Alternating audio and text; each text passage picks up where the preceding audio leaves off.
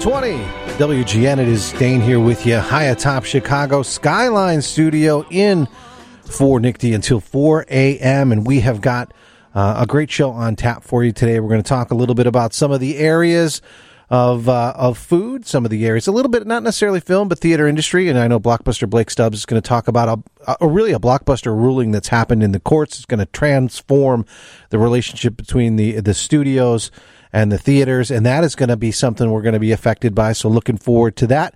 We're going to have Kate Webster. She's going to be calling us live from Australia, and she's going to be talking about ecotourism, not only Australia and how they're dealing with it on the pandemic side, but all of those things that she is doing in Africa with all of those animals and endangered species situations, civilizations, and cultures, and how they're dealing with not only the challenges that they always have throughout the years, but also the new ones related to the pandemic. So we'll talk with her about that a little closer. On the road trip side, Jonathan Distad, he is the founder of Blackstone RV. They are transforming the road trip industry with some really cool stuff that it's going to allow people to make that choice to get out on the road with the family, see America, get at one with nature, but do it with the creature comforts that I think everybody will appreciate. And now with a lot of those travel options kind of on the sidelines, this is something that's getting a lot more attention. And then author, music historian Greg Renoff. We're going to talk about the rock and roll scene, live music.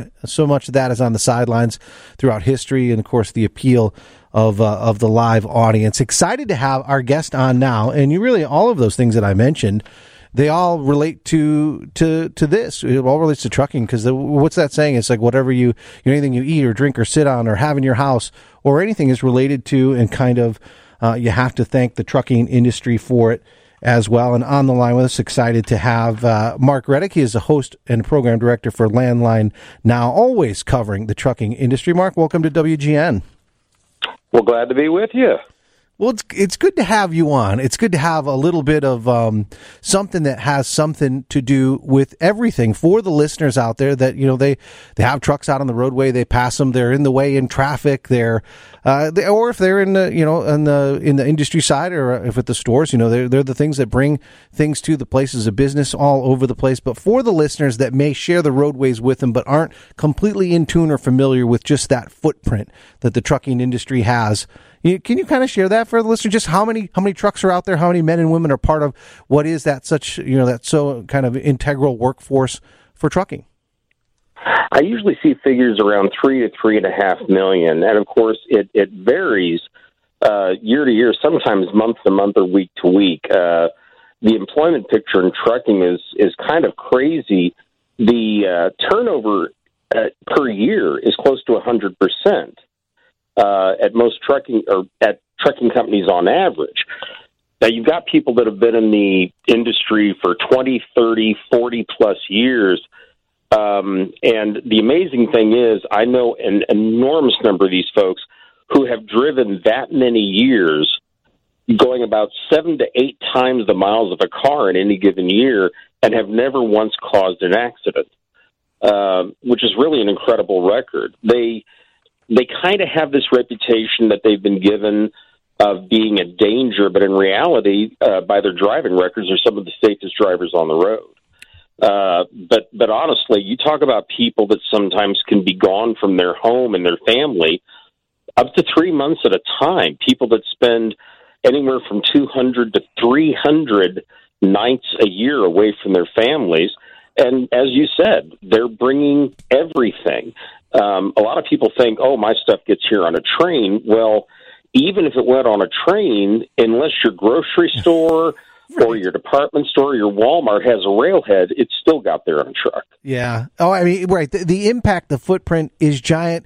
So, Mark, what do you think is maybe the reasons behind it, or things we can attribute to that safety record? Is it because, they're driving so many more miles, but is it because of the training that they have? Is it because of the equipment that's available to them? Is it because of just a conscious understanding of the consequences of an accident when you do have a vehicle that size? There's no such thing as a fender bender. What would you attribute it to? Well, when you've got a vehicle that size, it is more than likely that if it is involved in an accident, it's going to be, unfortunately, very terrible. It's 80,000 pounds, and it's 65 plus feet long. It's an enormous vehicle. With a lot of these folks, the older truckers were mentored, and some of the younger ones are too. Unfortunately, right now, there actually is no requirement for so much as 1 hour of training behind the wheel before someone applies to get a commercial driver's license. This is something the truckers themselves have wanted to change for years because, as I said, a lot of the older ones, they were mentored. They worked with an older, more experienced driver. They learned the ropes. But ultimately, it comes down to this. They want to get home to their families when they're done with their work just the same as everyone else. No one's going out there with a death wish. And these guys, if you think about it, if they've made it 5 years in the trucking industry, that's the equivalent of somewhere between 35 and 40 years of a regular car driver in terms of the number of miles. They gain experience very quickly. If they can't handle it, if they cause an accident, odds are they're probably not going to last in that industry, and that's where that turnover comes from. But these folks, they are incredibly careful, and I will tell you, I don't drive a truck. I am not a truck driver. I work with them, I talk with them, I interview them, I bring news to them. But these guys are just amazing. I've done ride-alongs with some of these folks, and there's one in particular, a guy named Dale. I call him my Zen trucking master because he's not just looking at the traffic immediately around his truck. He's looking up to a mile ahead, trying to spot problems before they can become problems. They really do regard this as a profession, and they treat it that way, and I think that's a lot of that safety record. Well, before we take our break and we come back and we've got one of these top topics that we want to hit on, you mentioned as far as there isn't a required sort of educational piece in order to get that CDL, but the CDL itself, and you mentioned also, too, is that you're getting that education, whether it's mentoring by other drivers or just that experience that you get early on from on the road. But a CDL is kind of, I mean, more than kind of, it's pretty tough to get, right? I mean, you've got to study for that. You've got to be at least, a somewhat talented or accomplished driver in order to even pass that test, right? There's that. There's also medical requirements. You've got to take a DOT physical exam at DOT Department of Transportation, and it is not the easiest exam in the world for a lot of people to pass. But honestly, a lot of the truckers tell me they don't think the requirements to get a CDL are strict enough. They want them to be stricter. And that's one of the interesting things is I think the people pushing the hardest for tougher safety standards are the truckers themselves. I think where the kind of disconnect comes in when people want to, for example, they want to put certain types of technology on the truck that people outside the industry think will make it safer. A lot of the truckers who have experience with the technology tell you, actually, this makes me less safe.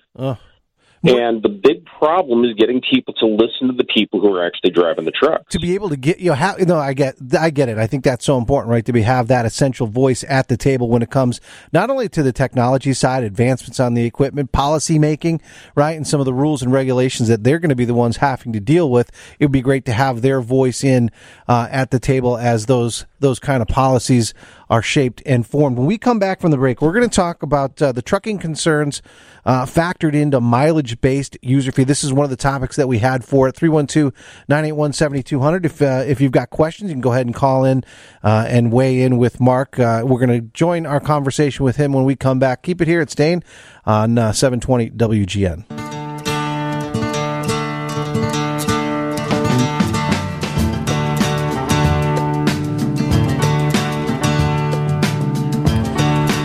.720 WGN, it is Dane here with you until 4 a.m. in for Nick D. And continuing our conversation with the host and program director for Landline Now, covering the trucking industry, the one and only Mark Reddig. Mark, welcome back. To be with you.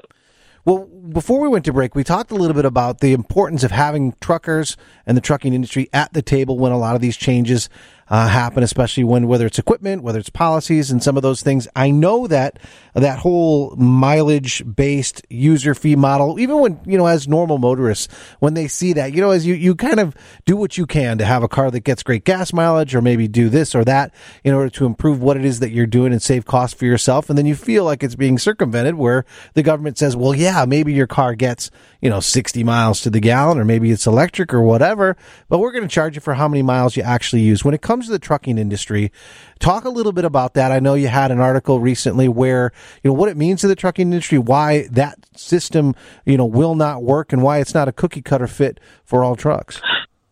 Well, one of the things is, first of all, trucks are paying a fuel tax that's incredibly hefty. And part of it is that in some cases they're paying a higher fuel tax in certain states. At the federal level, and they are paying it on every gallon, but a lot of trucks are getting around 5 miles per gallon, and they'll be buying, 200 gallons is not an unusual purchase for them. Here's a good comparison. If you're just talking about the federal fuel tax, the average sedan that you or I own, gasoline-powered, is probably paying around $96 a year to the federal government in fuel tax, which, if you think about the American interstate and national highway system, is kind of a bargain. A truck is probably paying $6,500 to $7,000 in fuel taxes. They also are paying an excise tax whenever they buy tires.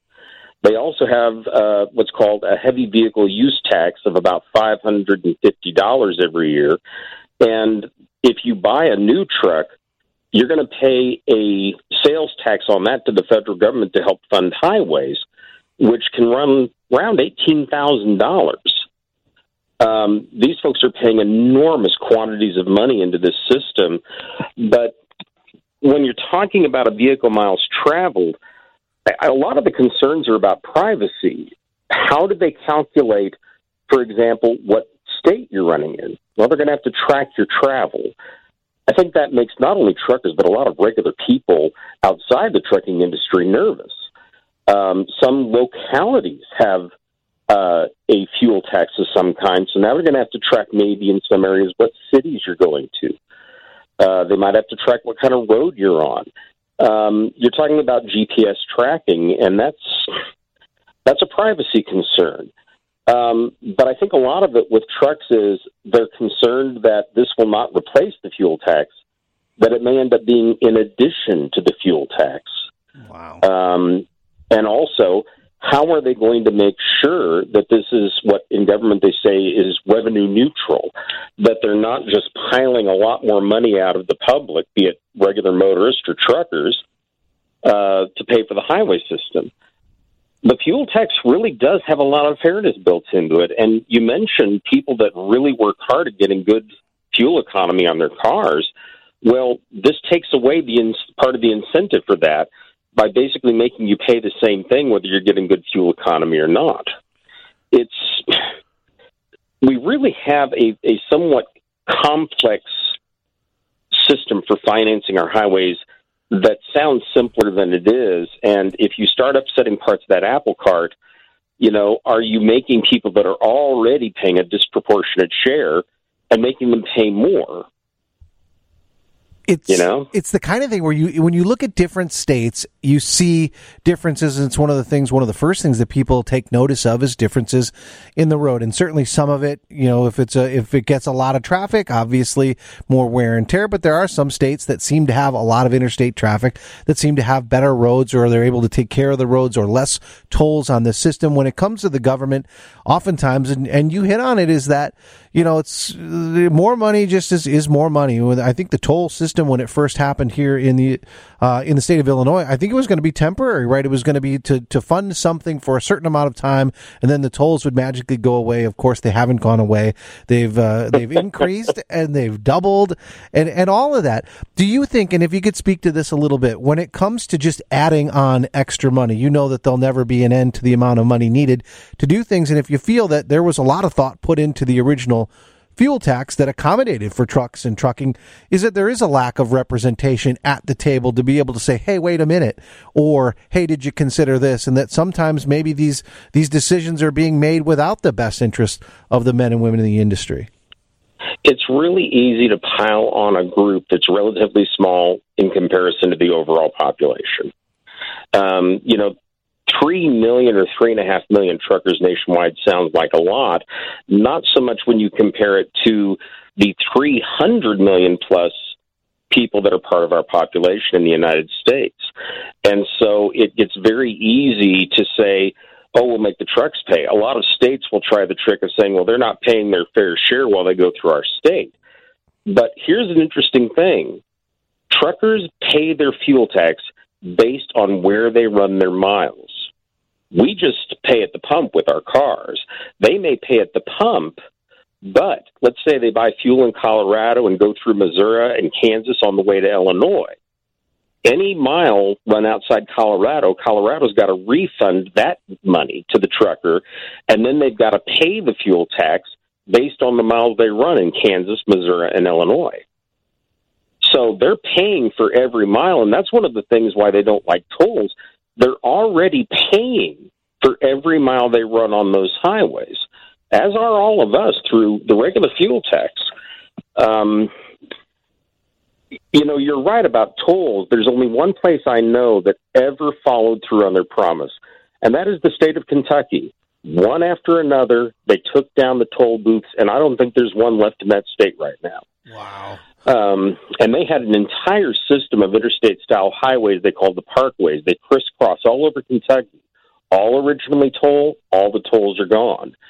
These things were all told to pay for the initial construction, with the idea being that after they were built, they could be maintained with the fuel tax paid on the roads. Truckers kind of view this as double taxation, kind of because it is. And that, again, is a real problem in their eyes. I'm kind of lucky. I lived as a kid up in the Chicago area. That's where I learned how to drive. I remember all the toll roads. The state of Missouri does not have one toll road. Not one. And Kansas has one toll road, just the one, and you can cross the entire state of Kansas north to south, basically. I think the last time I did that, it ran me about $25 for the entire state. Wow. Yeah. We mentioned a little bit of the differences, between one car over another. They're not all created equal. Some get great gas mileage, some don't. And so in the minute or so before we go to the break, one of the things that's in this article is that one rate for all trucks doesn't work. Is it because there's just such a difference in whether it's the size of truck, or is it differences in the technology? Like, what is the reason? Obviously, they're bigger than cars. You can't do it the same as cars. But as far as trucks, why not one rate?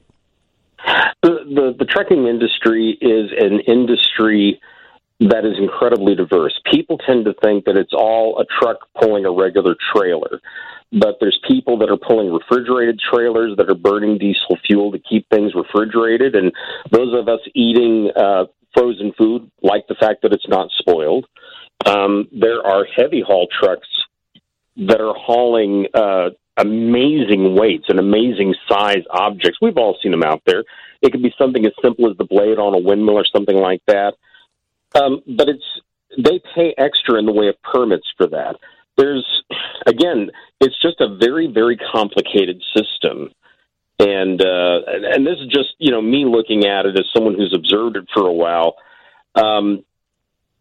One size fits all rarely works in trucking because there is no one size. I know that sounds like a little bit indefinite, but without getting really deep into the weeds on it, it's kind of hard to describe the difficulties in that. Nope. I think there's so many differences, not only in the individuals, but the kind of trucks they're doing, the jobs they're doing, the way that they're traveling. And so it's a case-by-case basis. And that makes sense. There's a lot of examples out there in the world, and this is certainly one of them. When we come back, we're going to continue our conversation with Mark Reddig. We're going to talk about safety and not just safety on the roadways. Anytime you get into an 80,000-pound vehicle and you're driving for hours and hours and you're doing all of those things for an extended period of time, there's a certain amount of inherent danger in that. But it as a profession, especially in this day and age, we've got, whether it's the pandemic and COVID, 19, and we've got here in Chicago all of the different exits are blocked by streets and sand trucks because it's not necessarily, there's some safety issues when it comes to some of the unrest and the riots and all the things that happen in all the communities around the country. So we're going to talk with Mark Reddig about safety in the profession when we come back. Keep it here. It's Dane on 720 WGN.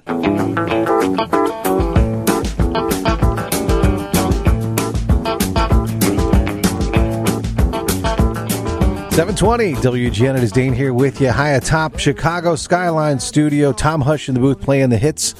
All those great bumpers that you know and love. And continuing our conversation with Mark Reddig, host, program director, Landline Now, covering the trucking industry. And before we went to our last break, we talked a little bit about the inherent danger of the trucking industry, what it has always kind of meant, maybe some new dangers or challenges that are going on today. You think about this, even on a perfectly sunny day, you have mechanical errors, you have just all the things that could happen, whether it's, terrain or mountains or rivers or bridges or any kind of thing that would be a certain amount of danger that is kind of built into the industry, built in to the profession. And, then you look at some of the situations, we have now.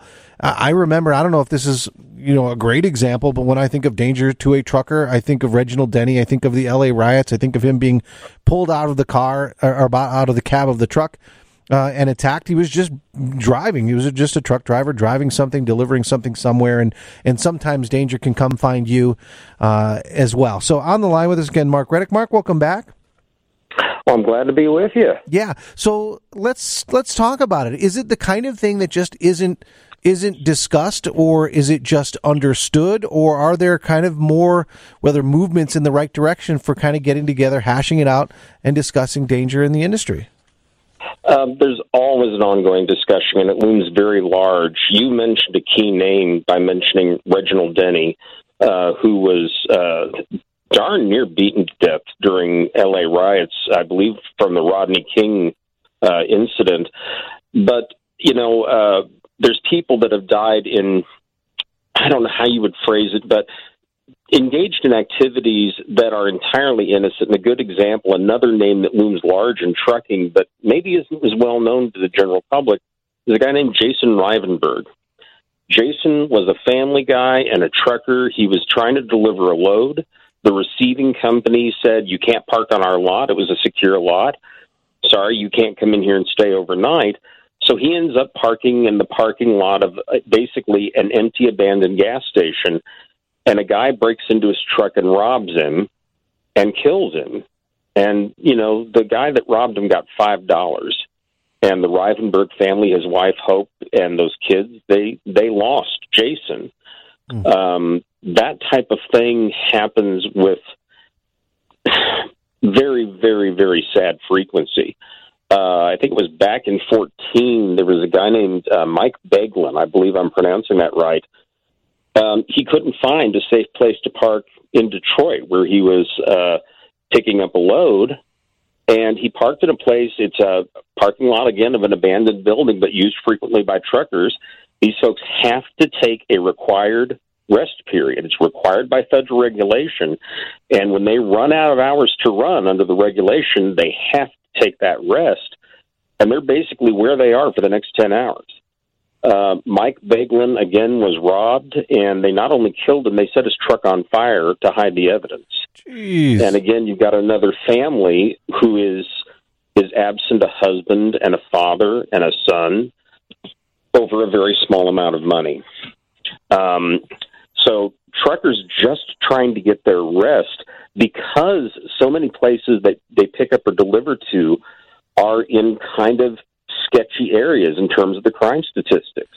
Well, not everybody is delivering to a Neiman Marcus, Well, I mean, there's I think, inherent danger in some of the areas. And, well, also, too, is that you mentioned that they've got to get their rest. And oftentimes, and if you could speak to this, it isn't necessarily because they can't keep their eyes open and they've got to sleep. We've all been there and, taking a nap on whether it's the side of the road or pulled over if we've ever done a road trip. These are required, by law, where they could get either a fine or a ticket or their license affected or pulled if they're caught driving in those situations. So they're obligated. Does it seem like the people who are doing this understand? Certainly they see, what's in the trailer as the potentially valuable. It's kind of like, what's behind door number one, right? It could be something great in there, and so you're looking at that as a target. So talk a little bit about are there extenuating circumstances where you can feel that you or could potentially be in danger, where you're going to want to maybe be able to drive to maybe a safe place? And then also, too, is a lot of times, and I don't know if the listeners know this, but the people receiving the shipments, oftentimes there's restrictive hours to which they accept it. And so sometimes the truck drivers are put in a position where they've got to wait around for hours, even just because that's the policy of the company they're delivering to. Yeah, and the hours that truckers are held to, their time is regulated. And I can't say this for certain, but I've got to think there's very, very few people in our society who are regulated so tightly as truckers. They can only drive 11 hours in a day. However, after 8 hours, they have to take a break. Oh, and it has to be, they can't drive 1 inch after they've been on duty for 14 hours. And that sounds like a lot, but they're not doing this all the time. And they have to take 10 hours of rest. Now, there's some circumstances where they can have a little flexibility. There's an attempt underway now to add a little bit.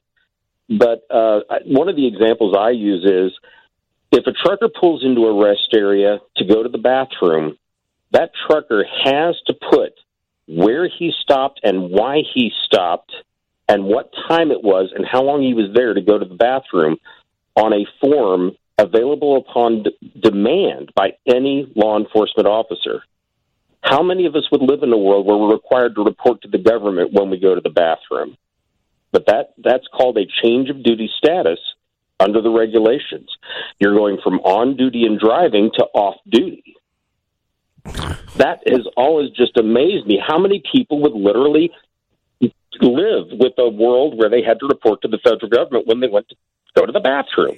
But they have to. You can see where some of, whether it's drivers trying to, get a leg up or try to get where they need to go or trying to catch up if they're a little behind, would try to drive and maybe push it a little farther than maybe they should. And so you can understand maybe the motivations of some of that. I don't understand the going to the bathroom part. I think that time should be your time. How, to have you have to chronicle that, I think is a little demeaning. When it comes to like hazard pay, is there anything? So and I don't know how you would, quantify or even if that would even be possible to decide, well, this area is, and you use the word sketchy, but maybe more dangerous than others for the driver, right, so that it's at least accounted for, so that they understand. Because oftentimes I think they're preyed upon because maybe in some situations they're not as familiar with the area as they could be, but it could also be, in a natural area. We've all driven through, or at least a lot of us have driven through the mountains, and you've got those, runoff areas, and those are dangerous too, right? Is there a place or some kind of system for, let's say, and I'm doing the air quotes, hazard pay in trucking? No. In fact, pay in trucking, when you adjust it for inflation, is lower than it's been probably in my lifetime. And I am not a young man.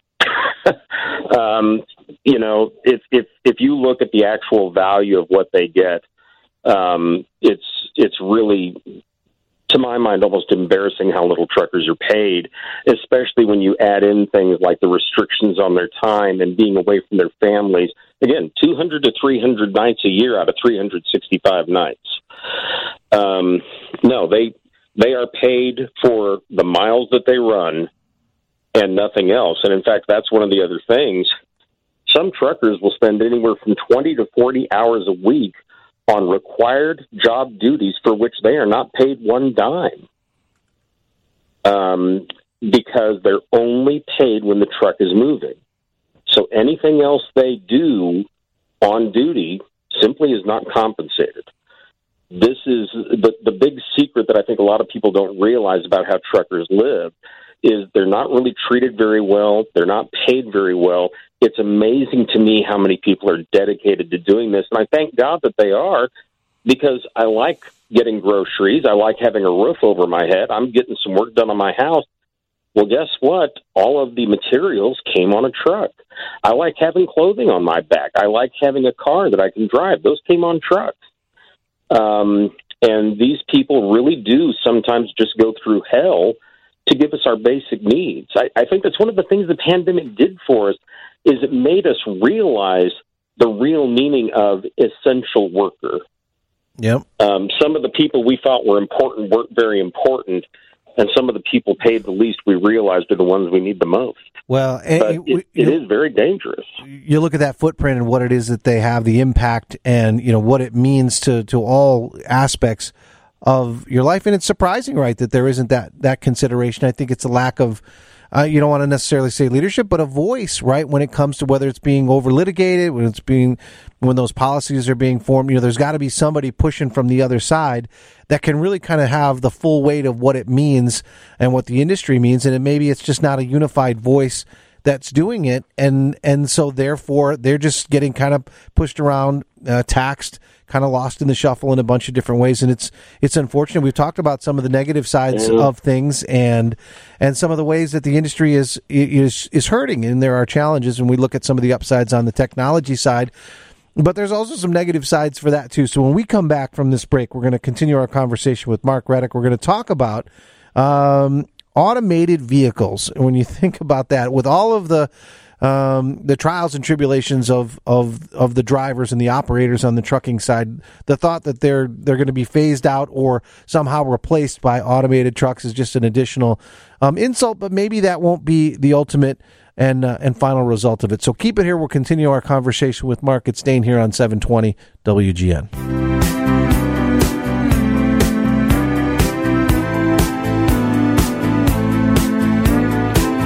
720 WGN, Dane here with you until 4 a.m. and continuing our conversation on the world of trucking with the host program director for Landline Now, covering that industry, the one and only Mark Reddig. Mark, welcome back.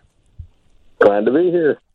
This is something that we have been, as I'm consistently amazed, with whether it's the streaming services that you can have for all manners of entertainment, or what our cell phone can do and all that, and just the idea of driverless cars is kind of being thrown at us all the time. We feel like we're going to be experiencing things in the Jetsons in no time soon, and when it comes to trucking, there's a lot of, at least in concept, some natural projections, like, wouldn't that be great if trucks could just magically drive from here to there. Then the reality sets in of whether you look at just how finely tuned a lot of those operators are, a lot of the judgment that has to go into play, a lot of the situations that aren't just so cookie cutter point A to point B that trucks find themselves in. And then you've got the undeniable liability issues when, let's say, one of these driverless trucks runs over a class of kindergartners crossing the street, and all that means on the liability side. And it's just like, okay, well, I don't know that'll ever happen. So Mark, what do you think? Is it close? Is the technology there? Is it going to be sort of a hybrid cyborg thing where we're going to have a lot of technology assisting the operators? What do you see? There's a lot of people pushing for assist technology, but one of the things I love about the numerous studies that have come out, the latest one from MIT that say long-haul trucking may be the first one to have truly driverless vehicles, is they always assume that everybody's going down an interstate. Most truck miles are on two-lane roads, not interstates. There's a lot of misconceptions built into these studies that just aren't the reality. I don't know if you spent a lot of time in Colorado, but there's a road there called Wolf Creek Pass that gets a pretty decent amount of truck traffic. It's a massive steep grade going up a mountain, and then a massive steep grade going down the mountain, and it's twisting and curving the whole way. The other thing is they can't even stop very small sports cars or compact cars in these automated car tests from running into things. We can't keep a little car on the road, but we're going to let these 80,000-pound trucks be driven by computers. I don't know about your computer. Mine's not that reliable. I was on the phone with your producer and telling him that I had been trying to get Skype to work for half an hour to 45 minutes before I went on the air to contact you, because it just wouldn't work. But they want that type of machine to put an 80,000-pound freight-carrying vehicle on the road with your family. I think this is much farther off. It looks, much farther off. It works sometimes. It works most of the time, but it's when it doesn't work and the consequences are so big that that it's just, I think it's an unacceptable risk. When it comes to people, we understand that people are fallible. They're going to occasionally run into things, and we've got an insurance system that accepts that. And I think as a society, we've accepted that this is just the way that it works, and then we've got a way to compensate people for when that happens. When you have a technology, I think there's sort of this higher expectation that it's going to be perfect all the time. And so if cost savings is the reason behind it, I think one of these, issues where it runs into something invariably is going to take away whatever kind of money you think you're saving. I think it's going to take all of that away and put you back at the drawing board. So we've got 312-981-7200 if you want to add your thoughts or ask Mark a question. We do have Trucker Rich on the line. Rich, welcome to the show. Good evening, guys. Every time you guys bring up autonomous trucks and cars, I think the people who are designing this stuff should have to watch Maximum Overdrive at least 3 times before they even say they want to do it. You sure it's not White Line Fever, Rich? No, well, that too, but Maximum Overdrive, where the trucks are all taken over by a alien, and there's no humans in them, and they force them to pump fuel and run over people and stuff. Pop machines go berserk. They're like Gatling guns firing cans out at kids and stuff. Rich, we did a story with the aliens and some of that stuff that's happening for the Defense Department. Some of the disclosures. You're not maybe too far off from Maximum Overdrive, right? And you were talking about the mileage of a truck versus their cars. I've got a 6-year-old pickup truck that's got 39,000 miles on it, and I've got 500,000 on the trucks I've driven in the same amount of time. Wow. So I save miles on my car and put them on the truck. So, Rich, before we let you go, do you see it happening anytime soon, or is this just sort of a fantasy that they're trying to put out there? I think it's a fantasy because look at how many problems that Tesla's got. People think autopilot is I can go to sleep and still get there. So I think that's the way it's going to be. I mean, there may be stuff to help the driver, like the Mac I'm driving has got this thing called predictive cruise. So if I've got a dedicated route that I'm on cruise control, my truck knows where the hills are and it'll accelerate prior to the hill and then automatically decelerate as soon as it gets to the top of the hill. So that's enough technology for me. Oh, I appreciate it. Thanks for the call.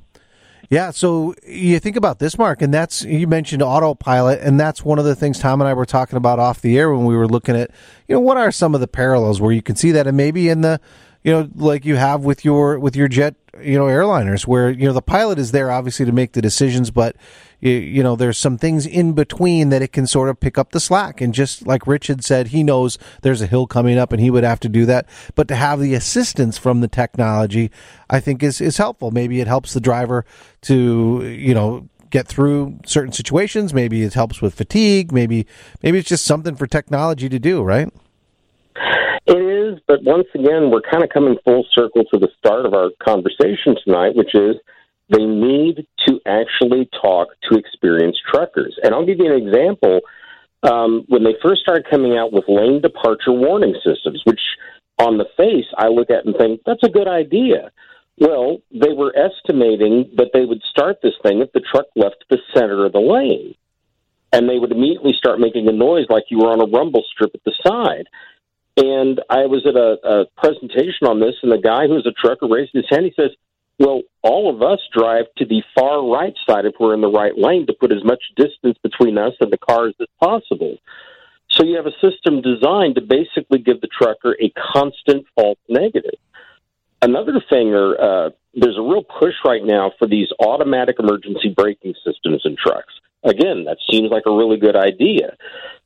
There's problems with it, and one of them, a very experienced driver with a long, safe record, who I know personally, was driving right up there in the Chicago area, and he was in a particularly busy time of day on the expressway. Every time a car jumped in front of him, his truck would jam the brakes. Jeez. And he said it was literally like bam, bam, bam, bam, bam. How can you drive when your truck outside of your control is hitting the brakes that often. So I think that these things have the potential to help, but we have to, I think, be realistic about the limitations of the technology, and we have to have the people creating the technology get out of the computer lab and get into the trucks with these truckers and learn how it really works and stop working with assumptions. Yeah, how many times does that happen in life in a bunch of different ways where you think it sounds good on paper, we use that, but when it gets into practice, there's things that just weren't considered, and you gotta, maybe the heart is in the right place, but the head isn't there, and there's not enough of the right heads at the table to be able to have and continue that conversation. I think giving truckers a voice is something that that I'm excited about, and that I'm excited you guys are doing too. Let the listeners know we're talking with Mark Reddig, host, program director for Landline Now. And Mark, as we let you go, give information so people, some of the listeners or people out there in the trucking industry or want to get more information and find out what's going on can stay in and continue that conversation with you. Absolutely. You can go to landline.media. That's the website that has the information from our show, Landline Now, and also our magazine, Landline Magazine. We're also on SiriusXM satellite radio on channel 146, which is the trekking channel called the Road Dog. What a pleasant name. And we're on at 6 p.m. Central every night. And so there's a lot of places that you can check it out and see what's going on. And we have podcasts at our website where you can hear what we're doing. And really, Landline Magazine, I have to give props to my colleagues there. They really do one of the best news reports in the trucking industry. And you really can find out a lot about how it's working out there. Well, it's a great resource. It's a great resource to have not only for our listeners to understand a little bit about what is one of those industries that has such a big impact on that. And, of course, for the men and women operators in the industry themselves to have that as a resource, not only for entertainment and event and whatever they get out of the podcast, but also to have these issues kind of hashed out and discussed in the public forum. I think it's important. So, Mark, thanks so much for what you're doing. Thanks for jumping on the show tonight. Well, thank you for having me. I enjoy it every time. All right, thanks. Wow. Okay, so when we come back from this break, we're going to talk a little bit about something that also has an impact and effect on so many aspects of our life. It's eating. It's food. We all do it. We've all been doing it for a long time. And we're going to have Marnie Shure coming on. She's the editor-in-chief from the Takeout.com, so stay tuned for that. Keep it here, too. We're going to talk with blockbuster Blake Stubbs about a new legal decision that's changing the theater studio industry. Mario Andretti is going to be joining us to talk about the first ever Indy 500 that is going to be happening, of course, at the Indianapolis Motor Speedway with about 400,000 fans as well. And we're going to talk about road tripping in the RV industry and with Greg Renoff about rock music and concerts. We are missing them as well. So stay tuned. We're going to have Marnie Shure when we come back. Right now, it's time for the news.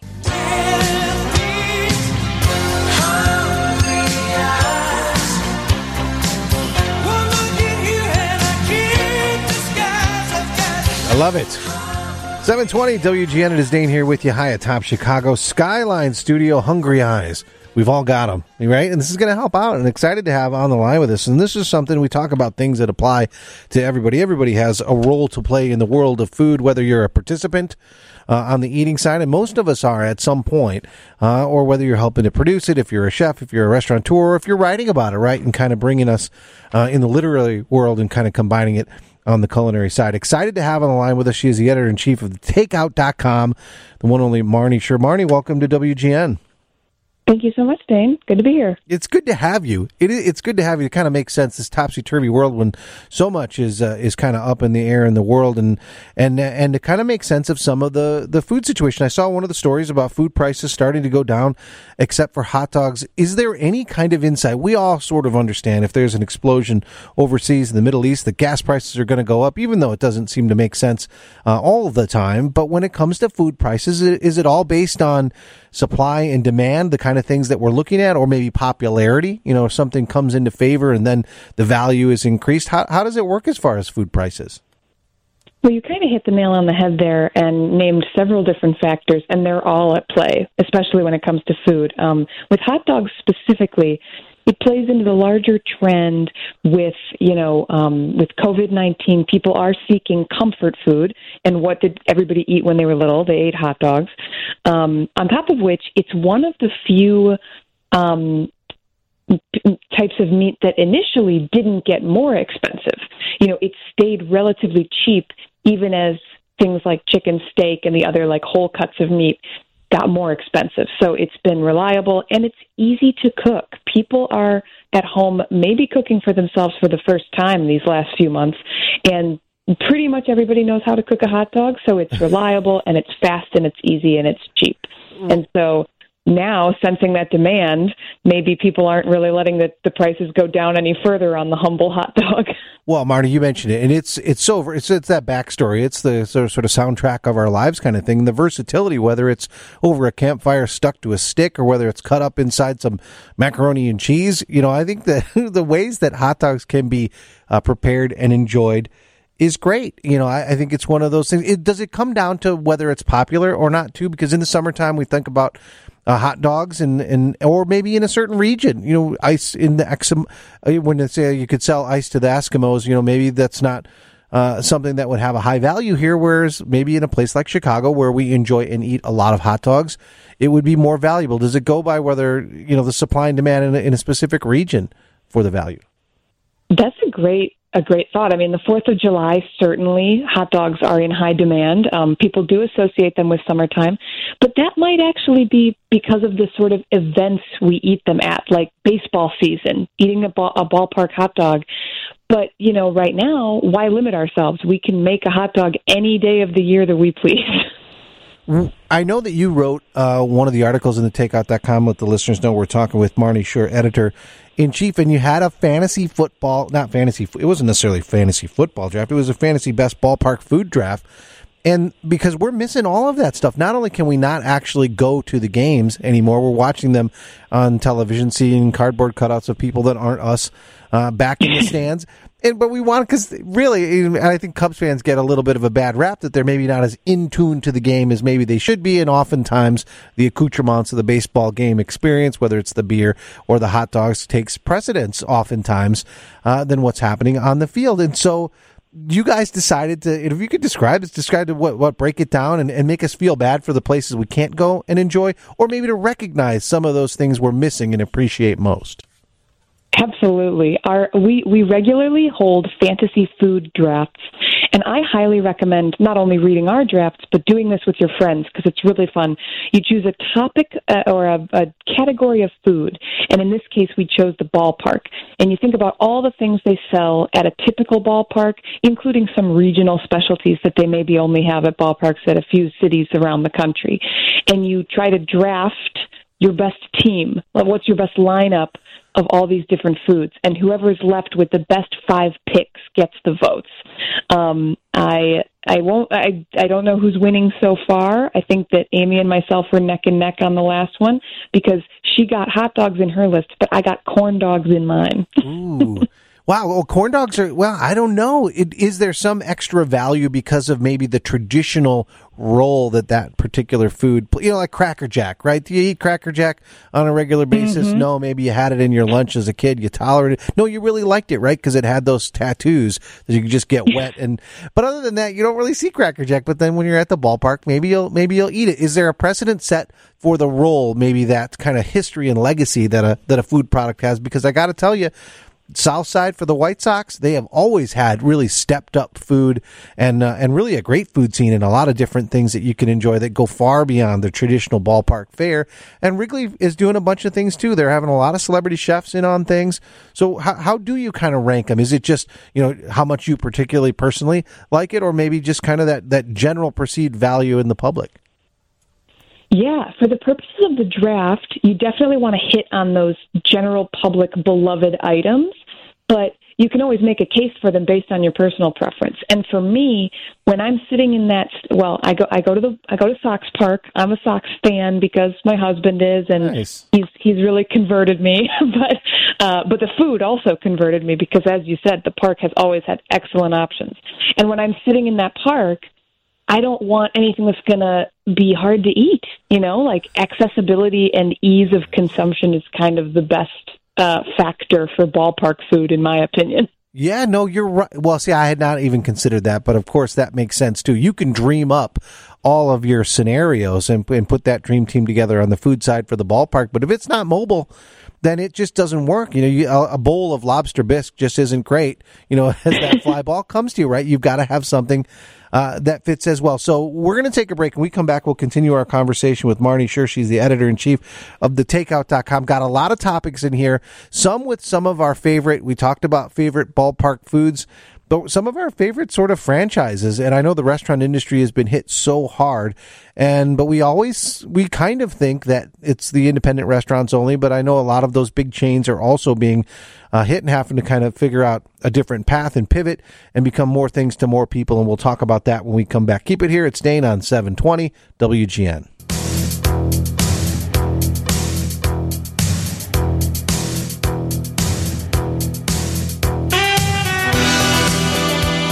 Oh, you belong to the city, right? I'm naming the bumpers. I can do it. 720 WGN. It is Dane here with you. High atop Chicago in until 4 a.m. and on the line with us, continuing our conversation with the editor-in-chief of the Takeout.com, Marnie Shure. Marnie, welcome back. Thank you. When it comes to restaurant superstars, places that when people come into a town, they feel comfortable with, they're going to want to have not only, food that they can sort of, whether it's a chain, they can count on, it's going to be at a certain level that's accepting, but also has that pizzazz, right? That entertainment value. And one of the topics that we've had here is related to Rainforest Cafe, which has been, as surprising as it is, as actually Chicago as it really is, was a tourist attraction. Apparently, unfortunately, it is closed. Now, I know that there's a reference to the animatronic gorilla and the giant tree frog. No mention of the zucchini jungle safari soup or the Caribbean coconut shrimp, which were also fan favorites. But it's sad, right? Rainforest closing. Yeah, I think it's an easy place to just shrug off and laugh about and make fun of when you see it on the street, with the giant tree frog hanging over, what is that, Rush or whatever street it's hanging on. But the staff of the Takeout actually went for the first time in January of this year to that Rainforest Cafe that is now closing.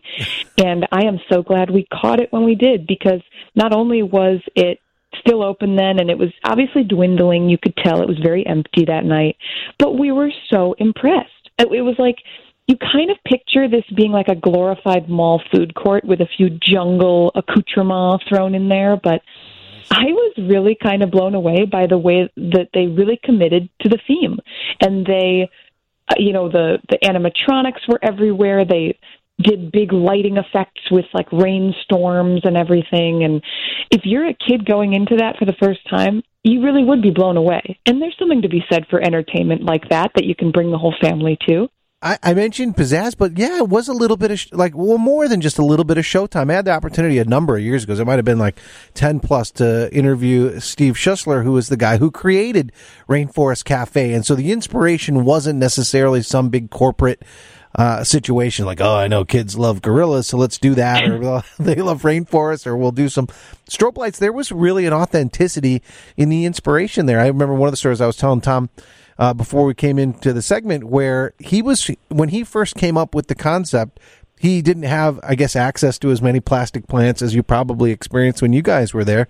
And so he had to grow all of his own plants. And he got busted in a drug bust, a potential drug bust, because they thought he had a marijuana grow house because he was using that much electricity and had grow lights and everything. But he was just trying to grow plants, on the authenticity side for Rainforest. Now, that is dedication, isn't it? Yes. That is dedication. Yeah. So I saw in there too, you're like, wondering what's going to happen with whether it's the frog or the gorilla. Chicago area people will remember there used to be a place called Adventureland. And one of the things about it was there were giant, 50-foot tall metal characters, and there was an American Indian one, there was a pirate one, there was a sort of a patriot Revolutionary War guy. I can't remember who the other person was, but those people, when that park closed many, many years ago, those those big figures got work elsewhere. One was like the cowboy one was over at Big Ben's Tire Barn, and you'll see these guys kind of getting some work, outside of their kind of theme park days. So what do you think? Who would want? I kind of want it, the big tree frog or an animatronic gorilla. That's a nice conversation starter in the basement. Yeah, if you can fit it through the doorway. I honestly, the practical answer is probably sending that giant tree frog to Lincoln Park Zoo or something like that. But yes, the real answer is that I want to put it on my roof. Just for myself. No, so it's closed, and there's in a non. It's not, there's a lot of challenges out there in the restaurant world, but like you had mentioned, Rainforest Cafe, the writing may have been, on the side of the tree or whatever for a while now. Is it just this location? Because they do have multiple locations. I think they had quite a few around the country or maybe in airports. Is it the whole chain that's closing or just here in Chicago? Well, it certainly seems like it's in its final stages of life, shall we say. They've been shuttering locations in a number of places, including, I believe, Woodfield has already shuttered that location. But, they have been opening new locations also, which is kind of surprising, but not quite as recently as they've been closing them. And that was before coronavirus kind of had its whole effect on the restaurant industry. And it's, when you've got that kind of square footage to work with, I just don't know how many of those locations will hang on.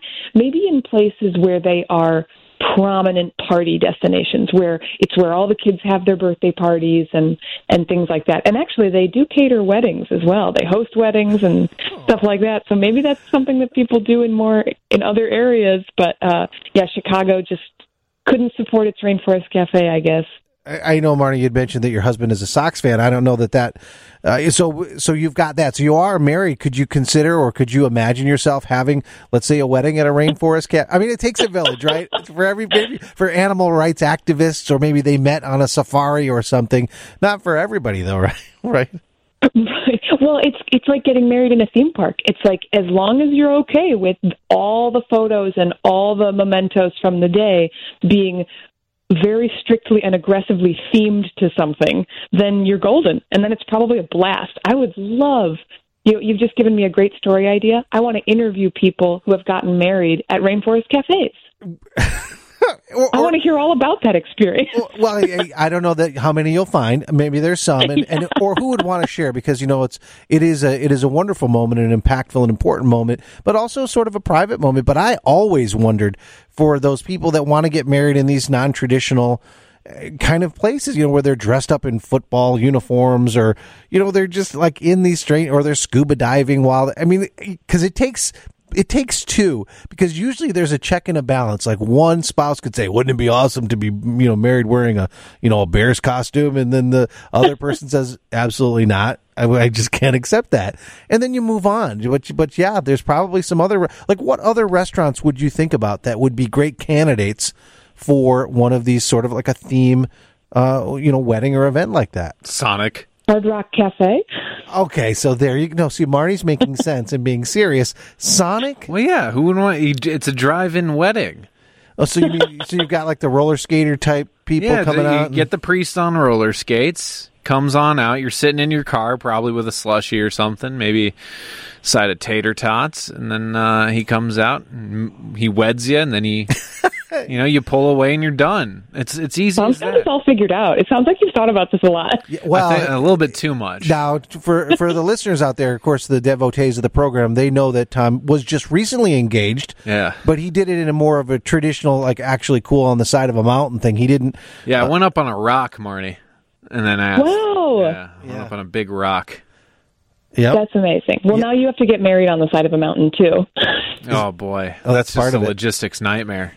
Sonic sounds easy. Well, so here's some real world examples of places where this sort of happens. Is you've got your folks that are addicted to Disney, right? And so they think, I see that almost the same as Rainforest Cafe. If you're gonna, have your wedding there, you get the big castle in the background. Maybe Mickey's the best man, and like Daisy Duck is, she's kind of doing the other stuff. And I'm sure that people do that all the time. Maybe McDonald's too, if you've got the whole group there. Back in the day when you had Hamburglar and Grimace, they could have them be participants in what could be a wedding situation. It certainly keeps the cost of the food down. I mean, you're going from $85 a head, $100 a head. All of a sudden, it's the cost of a value meal at McDonald's.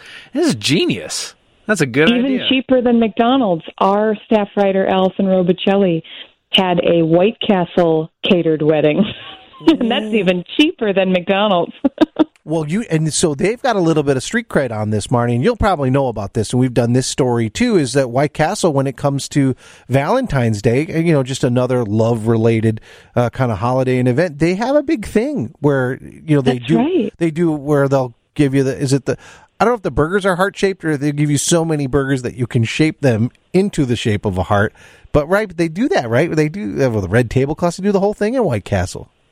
Yeah, and I think they might have done like a sliders bouquet or something where there's like a big bunch of them that you can hold in your hand and present to your date.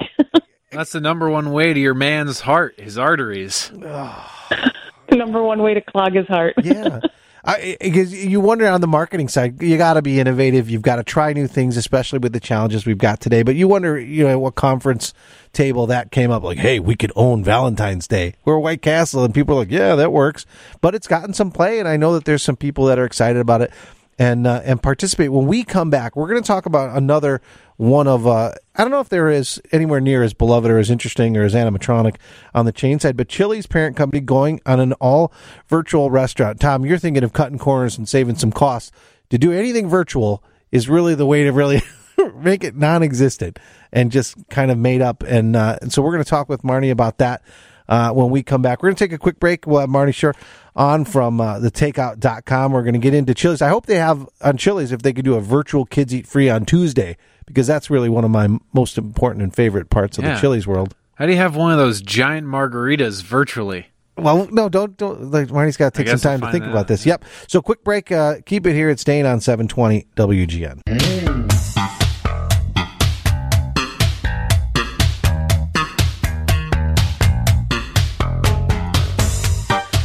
720 WGN. It is Dane here with you, in for Nick D until 4 a.m. today, and continuing our conversation with the editor-in-chief of the Takeout.com, Marnie Shure. Marnie, welcome back.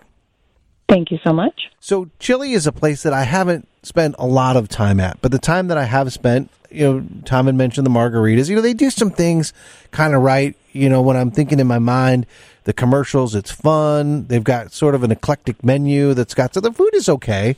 And but okay. It's okay. It's okay. It's insanely good. It's insane. They kind of market themselves as the kind of fun place that you'll go after work with your coworkers and maybe have a few, beverages, watch some sports, enjoy some quesadillas or something like that.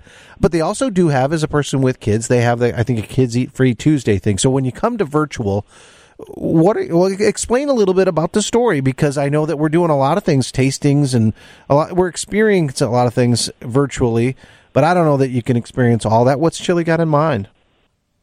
That's right. So virtual restaurants are a concept that they were already on the rise prior to the pandemic, but now they're kind of being fast-tracked as a response to the pandemic that makes a lot of sense. There's no dining room, and there is no, presence. There's no brick and mortar that you can go pick up at. It's a delivery concept.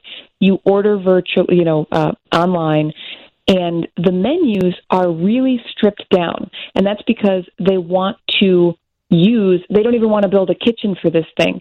It's going to use the kitchens that this company already has. In the case of the Chili's parent company, they'll use Chili's restaurant kitchens and Maggiano's restaurant kitchens to power concepts like their new restaurant called It's Just Wings. And it's just going to be wings. That's really what it is. And it's going to use Chili's equipment to make the same foods, but really a pared down menu. And it keeps costs down, it keeps space down, and that way it's kind of top of mind. If you know that wings are what you want to eat that day, you just Google it. It's going to be one of the first things to show up. So this is kind of the virtual restaurant concept that more restaurants companies are dreaming up to combat the seismic changes to the restaurant industry. Keeping it simple, it is what it says what it does, it's just wings. So in case there was any kind of, and I think it keeps the conversations down too, because it lets people, hey, what do you have? Or if you're at the drive-through at a place, you're saying, like, you're making people run through the menu. If it's just wings, that's what it is. Is it truth in advertising? Because I'll have and I think people will know also that Just Tires is a tire chain, but they also do brakes. They do a lot of other things too. So it's just wings. Is it really just wings? It's mostly just wings. It's going to have a few options, not too many options. You can get them, boneless or bone-in. You can get them smoked. There's, I think, like 10 sauces that you can choose from. But then in addition to the wings, there's also curly fries and fried Oreos. So you've got like an appetizer, a main, and a dessert. So they were at least giving you like a whole meal out of it. Wow. Okay, but I like where you're going with this, and I think because it lets people know kind of what you're doing. This is the wheelhouse. It's mostly just wings, but it sort of teases you to think, well, what else could there be? And if there's curly fries, if they're seasoned, and then you got the Oreos, I think that's something special. That needs to make it into that conversation. As over at the Takeout, I'm sure the research and development, you guys have your lab coats on, you're trying to figure out what the trends are. Is wings one of those things where it's almost like a no-brainer, can't miss? Everybody loves those, and they feel maybe with just the size and scope of what it is that they've done with these other franchises or like properties, that they can kind of make space in that market. That is absolutely what it is. I mean, we haven't gotten confirmation as such, but when you think about it, wings do not take a lot of space to make. They are easy to store, easy to order in bulk. Everybody really likes them, and they're hard to mess up. You can't recall too many terrible chicken wings in your life. The threshold of good quality wings, it's forgiving, and so I think that it's a concept that's just really easy to flip the light switch on for. And in fact, another place that has adopted a virtual restaurant wings only concept is Chuck E. Cheese. What? Has begun selling wings and pizza under its banner Pasquale's Pizza and Wings. So if you ever see Pasquale's on your Grubhub or whatever else you use, that's Chuck E. Cheese, and they're using their big kitchens to power this new concept, and it seems to be working for them. They're big, like paper-mache-headed, vermin-filled kitchens. I cannot. When we brought up Rainforest Cafe, I thought of you've got the the tree frog and the animatronic gorilla and things that kind of go with the. I've always been sort of confused by Chuck E. Cheese. I mean, I get it; they're selling fun. And, and for kids, you got a lot of blinking lights, and it spits out tickets, and you can play games, and of course you have pizza and things like that. And so I get it. It's a place to have your birthday party. But I never really understood the idea of using as your main mascot one of probably the top 2 or 3, check boxes for the health department. Like that's your, why don't you have like Rochi's pizza or something? I mean, it just seems like an odd choice, and so. I mean, it's like a bold reclaiming of the health inspector narrative. Yeah, we don't want rats at our restaurant. We want one big giant rat, and his name's Chucky because he's friendly, right? He's kind of the maitre d' of fun. What you got, Tom? Well, I was just gonna say, there was that movie Ratatouille. Rats can do some fine cooking if we're going into that realm. Okay. Yeah, maybe we've got the rats all wrong. Maybe that's it. Maybe okay. So, but apparently they didn't think enough of the concept to call it that. They called it, what was it? Is it Luigi's? Oh, Pasquale. Oh, and that's because Pasquale is one of the members of the old animatronic house band. I love that because for those people who have not been to Chuck E. Cheese, whether you haven't been to a kid's party or got roped into attending one from somebody else's kid, they do have an animatronic band, and we're talking about a lot of animatronics that I did not plan on this, but yes, they do. And periodically they'll say, the show's going to start in 5 minutes, and all the little kids kind of gather around. They plug them in or put a quarter in or whatever makes these things kind of jerk and move around, and they play some music and they do it. So Pasquale was he like the bassist or was he the drummer? What role did he play in the band? Oh, good question. I think that Jasper T. Jowls was the drummer. This is all off the cuff. I'm trying to remember my trivia because actually in October or November they announced that they are retiring the house band.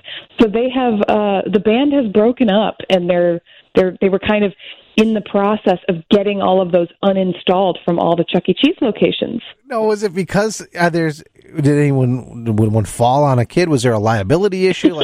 Because Jasper T. Jowls, it's nice to see them all because you know what, Chucky, and if you've seen any of those specials behind the pizza or any of those kind of tell-all books, is that the guys felt, because Jasper probably wrote most of the hits, that Chucky got all the credit, and they didn't feel that they were really getting their fair share of the love when it came to what it is they were doing. That's right, and now they'll never get their due credit because now they're probably all sitting in a warehouse somewhere. Yeah, no, the reason that they disassembled them was not even so interesting as one of them falling on a kid. It was that they wanted to promote more like movement concepts. So instead of the kids sitting and watching animatronics, they could get up and dance, or lots of activity flooring. So they got rid of the house band, but of course, all the adults who are taking the kids to Chuck E. Cheese probably just wanted to see the animatronics again. Right. Well, so now we're moving towards more of a Chucky-led Zumba class where they can exactly. Oh, there's nothing better than taking a walk after some pizza and some other things. So for when it comes to Pasquale's, and it seems like that, how did they arrive? Was this a focus group? Did they decide, or was it one of the names that wasn't already obligated to someone else's, property or food items? How did they decide on that? Do you know? I don't, but I know that the reason that it was kind of discovered, they weren't advertising that it was a Chuck E. Cheese restaurant concept right away. Yeah. They were kind of existed on Uber Eats and DoorDash and these services. And a lot of people were thinking, hey, this says it's in my neighborhood, but I don't remember there being a Pasquale's. And then people put it together that it was the name of the chef. So it's almost like they were trying to send us a message, and it was a very clever, veiled way to do it. So they're keeping it in the brand family in this really funny, subtle way that's like an Easter egg for the true fans. Well, I think it's also smart, too, because I think you're a realist if you realize that people come to Chuck E. Cheese, but it isn't probably for the great food. Not that the food isn't okay. I mean, it is what it is. It's pizza, right? But that may not be like the thing you put out front, like from the people who brought you, this cheese pizza. Here comes, some wings, right? Or whatever it is that they're going to sell. When you mention Maggiano's and the kitchens that they have, and they've got a lot, a better, I think, repertoire and reputation when it comes to, the kind of food that they put out. What are they going to use their kitchens for? And as far as one of these pop-up things, was it a different concept? Yeah, so I don't know if it's like a one-to-one, like Maggiano's kitchens will do this and Chili's will do that. But before all of this, they were thinking of launching a chicken wing concept, as they are now doing, and then also a, quote, sort of a Mexican concept was the way that the CEO of this parent company put it.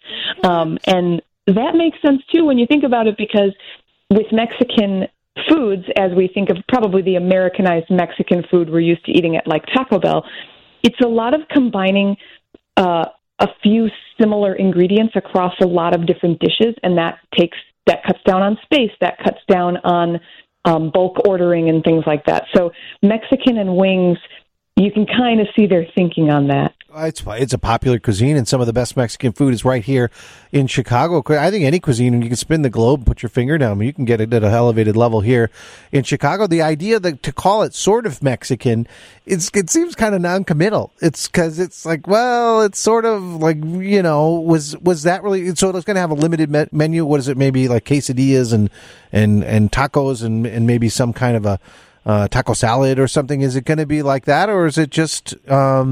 I'm just wondering, was that really part of it? Or was that the way that they sort of described it? That this is how you'll describe it when you get there. It's going to be sort of Mexican. Yeah, I think that it speaks to how they were kind of batting around the idea in like a half-baked form, and then the pandemic kind of called their bluff and made them speed up these concepts, because the Mexican one was going to launch first with the chicken wing one down the road, but then that one ended up coming first, probably because it's a more fully formed idea and didn't need as much tinkering. So maybe they'll come up with the Mexican concept soon after, but they're probably going to wait and see how this chicken wing thing goes first, if people really have a craving for wings that bad. Or mostly wings, right, with a little bit of Oreos in there. I wanted to get your thoughts on this, and this is a concept that's happened. You know, there are restaurants that do, chicken nuggets. McDonald's, created, or I think they sort of created or paved the way for sort of international acceptance for the nuggets and the dipping and all that kind of stuff. And now you're seeing places, and when you think about chicken wings, they're easy, you can't screw them up. When it comes to nuggets, it's almost like another level of easy and you can't screw it up. And of course, you can kind of change the taste with just one dip, depending on how you do it. So what are your thoughts on that? I know that there's different, I think there's a couple franchise, I don't say franchises, but different properties out there, different brands of restaurant that are doing it. I know that guy from Diners, Drive-Ins, and Dives has a chicken nugget kind of concept that's out there. Is that something that's popular? I know people like I know the kids do.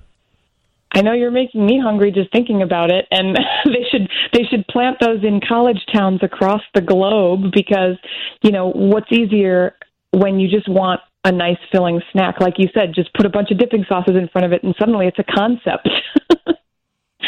Yep, we're going to take a break, and when we come back, we're going to continue our conversation with Marnie Shure, editor-in-chief of the Takeout.com. We're going to talk about the delivery services that are out there now, and they become even more important during this time, but it hasn't been great. I guess it's been okay for the people getting the deliveries, not so great for the restaurants themselves. We'll talk a little bit about that and maybe some of the new things that are on the horizon as well. So keep it here. It's Dane on 720 WGN. In the moonlight, everybody's feeling warm and bright. It's such a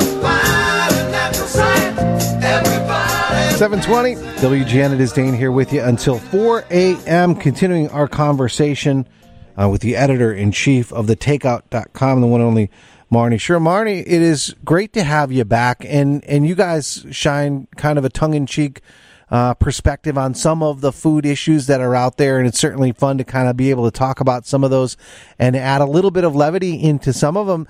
The delivery side is, and this is one of the more serious ones. I know that we've had people come on with various shows, and I've had some of the people in the food industry contact me related to this, and it's the kind of thing where at the surface you almost feel as though you're supporting your local restaurants. It's important to do. But the way that business happens, especially when that is like the bulk of the business based on whether it's restrictions or closures or just the way that things are going with the pandemic, it can be misleading, right? And so talk a little bit about that for people that may not be up to speed with it. So some of the, whether it's DoorDash or Grubhub, it's not as easy as you think. There's an extra fee that you would pay that would go over and above those dishes that you know and love, but there's more to it than that. There really is, and it's a very complicated issue that we've tried to cover in a number of different news articles, but suffice it to say, when you Google a restaurant, or even go to your Grubhub app and say, I wonder what's good around here, Grubhub is listing restaurants, first of all, that might not even want to be listed on the service. That's something that a San Francisco restaurant owner discovered that was happening when she started getting orders from angry customers who hadn't gotten their deliveries. And she said, well, we don't do delivery. And it's because the service was listing her restaurant without her consent. So that's one problem, is that not all the restaurants want to be on there. And then those that do, they obviously benefit from the added exposure of being on these services and, getting to the top of Google results and everything. So you'd think that would be good, but they have to pay such a high fee for being listed on those services that any interaction the restaurant has through those DoorDash, Grubhub is a fee in itself. And in fact, many governments in cities across America have been trying to set limits on the types of fees that can be charged. In some cases, these delivery apps were taking out chunks of money for phone calls set up through the app to the restaurant that didn't even result in an order. So the restaurants are paying to use these services even when they're not getting the business on the other end of it. And some restaurants have been so squeezed by this that they have been forced to close. So it's tough because the initial thought is, well, if they didn't want to use these services, just don't use them. But in a business where everyone's kind of competing for the same exposure, it can be really tough, and it's kind of a no-win situation.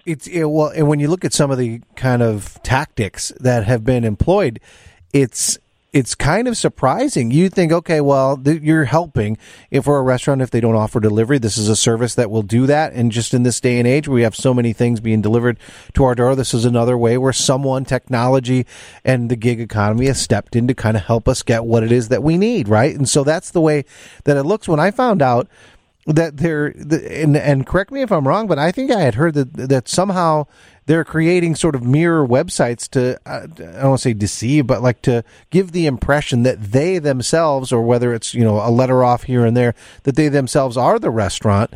And so people are calling what they feel like is the restaurant. They're not either being connected by the restaurant to Grubhub or going through Grubhub themselves. And so there's just kind of this confusion. You touched on it a little bit as well, where people feel like they're ordering from the restaurant, and I think that that's purposeful. It's absolutely purposeful, and they do that not only with websites, but with restaurant phone numbers. A lot of third-party services can sort of game the system and make sure that their phone number for a given restaurant is the one that shows up when you Google it, and not the real restaurant number. So even if you say, okay, support your restaurant by calling directly, sometimes you might not be put through to the real restaurant. It just requires some due diligence. If you want to interact directly with the restaurant, find their information on their social media channels, or double check and make sure that restaurant website doesn't look like it came out of a box and looks uniform to a lot of other restaurant websites across the city. It's an obnoxious, extra step that you have to take as the consumer, but it will make a difference in the long run, and it will make sure that so much more money goes to the restaurant itself. Well, and I think that's the higher purpose that people are trying to do, is they understand these are challenging times, and a big portion of what that business would normally do is not available to them at this point, and so they're supporting it by going there. For your readers and some of the feedback that you've got, when the general public was made aware, because it's one thing to have, there's a little bit of confusion or someone calls and they think it's this, but to create websites or numbers for the express purpose of confusing people into calling them first it's really sneaky. What has been the feedback from Takeout readers where they're saying they didn't know this was going on? It's got to be a surprise. It is, and I think that there is a lot of defensiveness because people certainly don't want to hear that they've been doing the wrong thing, that we've been doing the wrong thing to help restaurants, or that, you're hurting your favorite restaurants. Nobody wants to tell the readers don't want to hear that, and we don't want to say that. It's more like you should, as the consumer, have the option to support the restaurant directly if that's what you'd like to do. And these services are kind of obscuring the truth in certain ways that they defend by saying that they have the right to do it. It's in their contract that they sign with the restaurants. But the fact is, as consumers, we just have to be, keep our eyes wide open as we support restaurants and make sure that we're doing it the way that we intend to do it. And you mentioned, too, that sometimes the way that the reimbursements for the food is sort of a lagging indicator, and it can fees here and charges there. And so what I had heard, too, was that when it comes up, whatever the amount is that the restaurant was under the impression they were going to be getting, it's oftentimes, much less, and they really don't have and it's afterwards, like far after the fact, days after the fact, and they're just trying to recoup expenses, and there really isn't much recourse. That's right. They can end up making a few dollars on your entire meal that you've ordered. And, with restaurants, margins are already so thin. The profit margins in the restaurant industry are just like some of the thinnest out there. And so to find other ways that it's being skimmed off is, it makes the difference between staying open and closing. Jeez. So that's it. You've just got to do your due diligence as a consumer. If the phone rings and Jasper T. Giles isn't the one that's answering the phone, you know that it isn't. So you got to just, where are these wings coming from? Right, you got to quiz these guys. Okay, so one of the things that we're doing, especially the pandemic, we're on lockdown, we're quarantined, we're eating a lot of ice cream, and I know that that's the case. And you guys recently had a story. Ben & Jerry continues to improve our lives with an ice cream storage hack. It is important because there are times when you're deciding, oh my, I can't wait to get in there and get some ice cream. You got freezer burner, you got some other things. What is or are the essentials for the care and feeding of your ice cream? Absolutely. Glad you asked. So freezer burn's no fun. It makes the ice cream less flavorful. It's, crunchy ice all over it. So Ben & Jerry's website actually has some fun tips on how to store it so that it doesn't do that.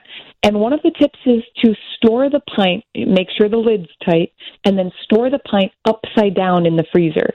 And the reason for that is if it has melted a little bit by being out on your counter for any amount of time, when you store it upside down, the melt will go off of the larger portion of ice cream and sit on the lid. And that way, if it freezer burns, only the part on the lid is forming the water and the ice crystals. And then that keeps most of your pint totally pristine, which I thought was brilliant, and I'd never thought of that before.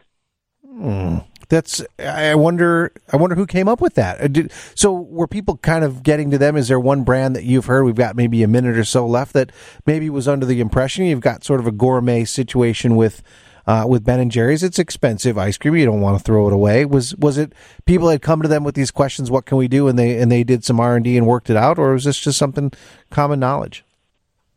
Well, it certainly wasn't common knowledge to me, and a lot of our readers have also expressed surprise. But most readers kind of came back with some variation of, wait, you have leftover ice cream after you take out the pint? Right, that's it. The whole thing is just eat it all right at one sitting, and you have no problem with freezer burn. It's all right there in your belly. So Marnie Shure let the listeners know, of course, we're talking with her editor-in-chief, thetakeout.com. In a minute or so that we have left, let the listeners know, for those uninitiated and not part of the tribe, how they can follow what it is you're doing on the adventure side and all the writings and all the cool stuff you guys are doing at the Takeout. Yeah, absolutely. We put up news stories every day, about a dozen news stories a day on thetakeout.com. And we just love to talk about how food is delicious. We talk about fast food. We publish recipes. We do historical deep dives on certain topics. And we're also on Twitter at The Takeout and Instagram at The Takeout site. So you can see lots of pictures of what we're doing and making, and we want to see your pictures too. Lots of stuff there. Always lots of food, all sorts of things, all through the entire scope of the food world, and always keeping it fun. Marnie, thanks so much for what you're doing and your entire team over there at thetakeout.com, and thanks for jumping on the show tonight. Thanks so much. It was so much fun. All right. Well, we're going to take a break, and when we come back after the news, we're going to have that opportunity. We're going to be talking, I think we're going to talk with Blockbuster Blake Stubbs when, of course, you know him. He has his hand on the pulse of the entertainment world in a bunch of different ways. And even though we're not talking, movies, the business of entertainment moves on, and there is a court case that has happened that is recent that has changed the way that we're going to be able to enjoy movies, the way that we're going to be able to enjoy entertainment, the way on the streaming services, some of the access we're going to have to some of those things is going to be changed in a bunch of different ways. We have talked about the theater industry is just one of those that has been super hard hit by the pandemic because, what is it? It's really just a bunch of people all sitting next to each other, eating food in the same room, breathing that same air for the purpose of entertainment. But it is such a big part of Americana. That is the kind of thing that I know that I miss, and I know that there's been a lot of releases that haven't come out. And so this new lawsuit that is that wasn't a lawsuit, but it was a court case that was resolved, is going to change the way that these, whether it's the studios and whether it's the theaters, the way that they work together. There's so much changing on the entertainment side and the way that we consume a lot of that entertainment anyway. And then you add in the pandemic and the fact that a lot of the normal business models aren't working like they would normally work. It's going to be interesting to see. You're going to keep it here too, because later on in the program, we're going to be talking road trips and RVs and some great ways to get in on that. Mario Andretti is going to join us as well, and we're going to get a live call on ecotourism and ways to kind of get out there with, all the animals, all the big ones, lions and tigers and everything with Kate Webster. She's going to be calling us from Australia. So keep it here. Time for the news.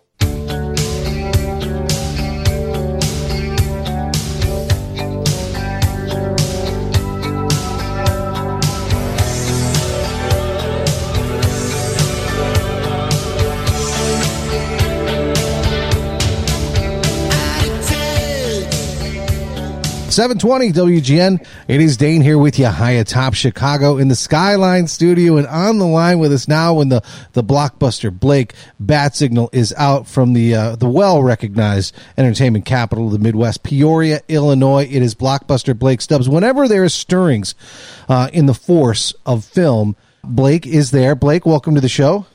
Thanks for having me, Dane. Yeah, this is things are getting a little exciting. We've been under quarantine, so for a long time now, months on end. People wondering when things are going to start getting a little bit back to normal.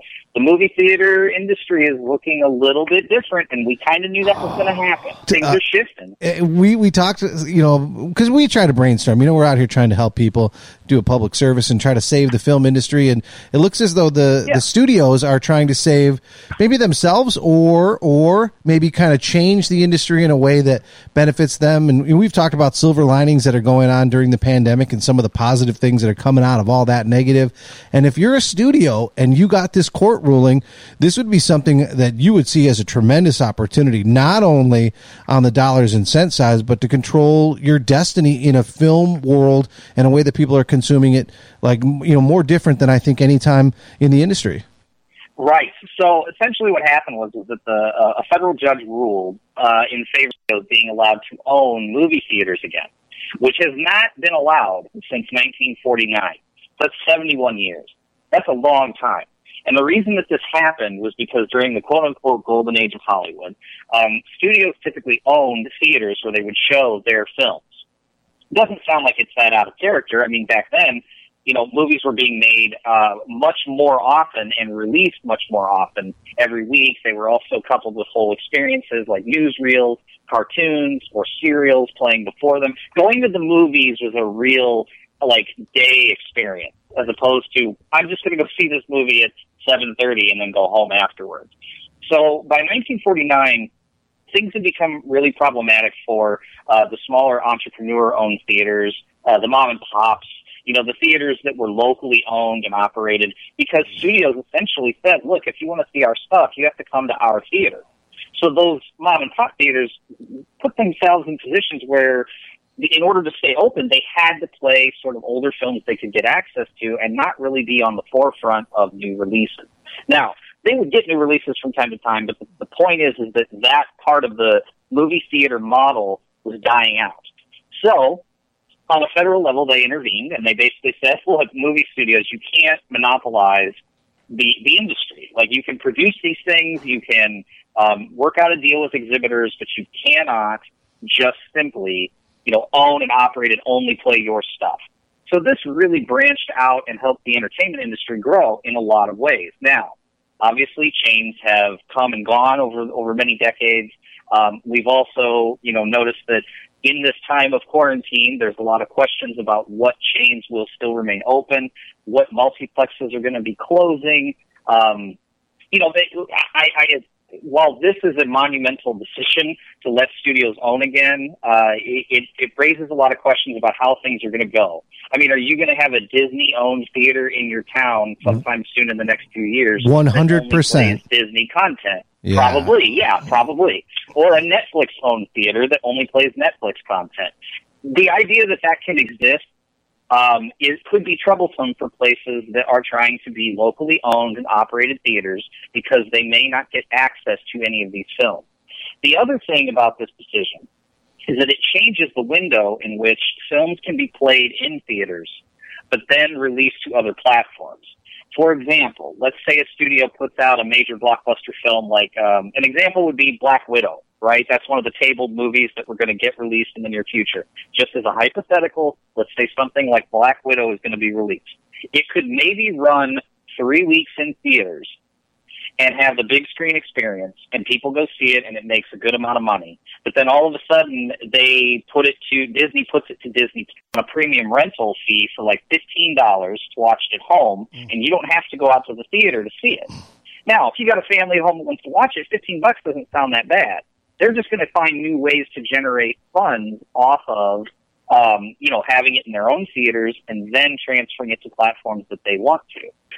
To have them control those time periods, those grace periods, those periods of exclusivity that were in there and kind of mandated by law is something that is absolutely huge. You and I, the last time we talked, is like, what were some of the ways that they could, in a time when people weren't getting out to the movie theaters because of fear over the pandemic or cautionary tales and all that. And it's like, what is a way for them to have and kind of bridge that gap from the at-home viewing experience, which is totally different. And we've all agreed less valuable than the in-theater experience. And now, of course, in a post-pandemic time, to have the ability, because now they can make a case for it saying like, hey, we have no place to show our movies, so we need to be able to control our environments and control the way that we release things. But we know that this isn't going to last, at least we hope, forever. But to have something that sits in place, the last ruling was 70 plus years. And just the way that it's changed so much, people's, access to the content and the way that they consume it, it's going to be it's just going to be so huge. And I cannot see, wow, it's like, Blake, how is it going to shake out? Because you have, let's take a quick break.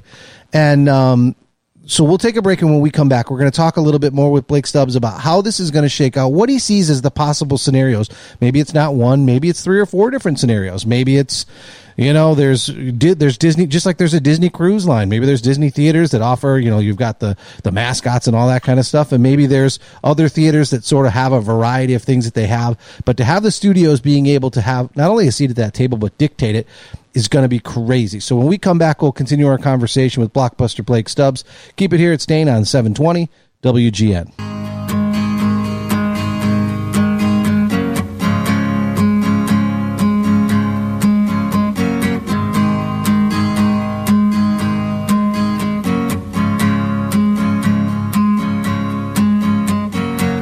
I was a little too tall, could have used a few pounds.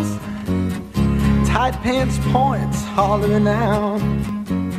She was a black-haired beauty with big dark. 720 WGN. It is Dane here with you, high atop Chicago Skyline Studio, continuing our conversation with Blake Stubbs at a day that at least people that are in and around the film industry, certainly those working in the theater world, in the studio world, when you say Blockbuster, this decision is really going to change a lot of the things. I'm not sure if but when some of these things happen, businesses are either impacted in a positive or negative way. But Blake, consumer-wise, is this a win-win for the consumers, where we're going to be able to have the theater experience, but also maybe have quicker access in the ways we want to the movies we love? Well, it's a very layered answer. The consumers will probably see a lot of positive impacts on this. If theaters are going to be owned, operated, and in the near future built by studios, they get to dictate in a different way compared to how their partnership with different chains has worked over the many years about what that experience is going to be like. How many people are going to be in the auditorium? How many auditoriums will there be? Will they build smaller auditoriums and have more of them, but have them be socially distanced for health concerns? Will they build bigger ones and just have more spaced out seating that's more comfortable? The consumer, you, me, and your family, Dane, might have a better experience in the long run on this, but behind the scenes, things are going to change for the industry in terms of how exhibitors and studios interact with one another. And I guess it could raise a question of, if this decision still stands and all of this money is invested and the studios own 100% of it, they don't have to split the gates with the studios, because as I've said with you many times, the studios make most of their money off ticket sales, and the exhibitors get some of that, but not all of it. And I guess traditionally it's about 50-50. So the exhibitors really make their money off of the concessions and the experience that you buy into when you come to see a film at their cinema. This could change things in a big way where certain chains no longer exist in a few years.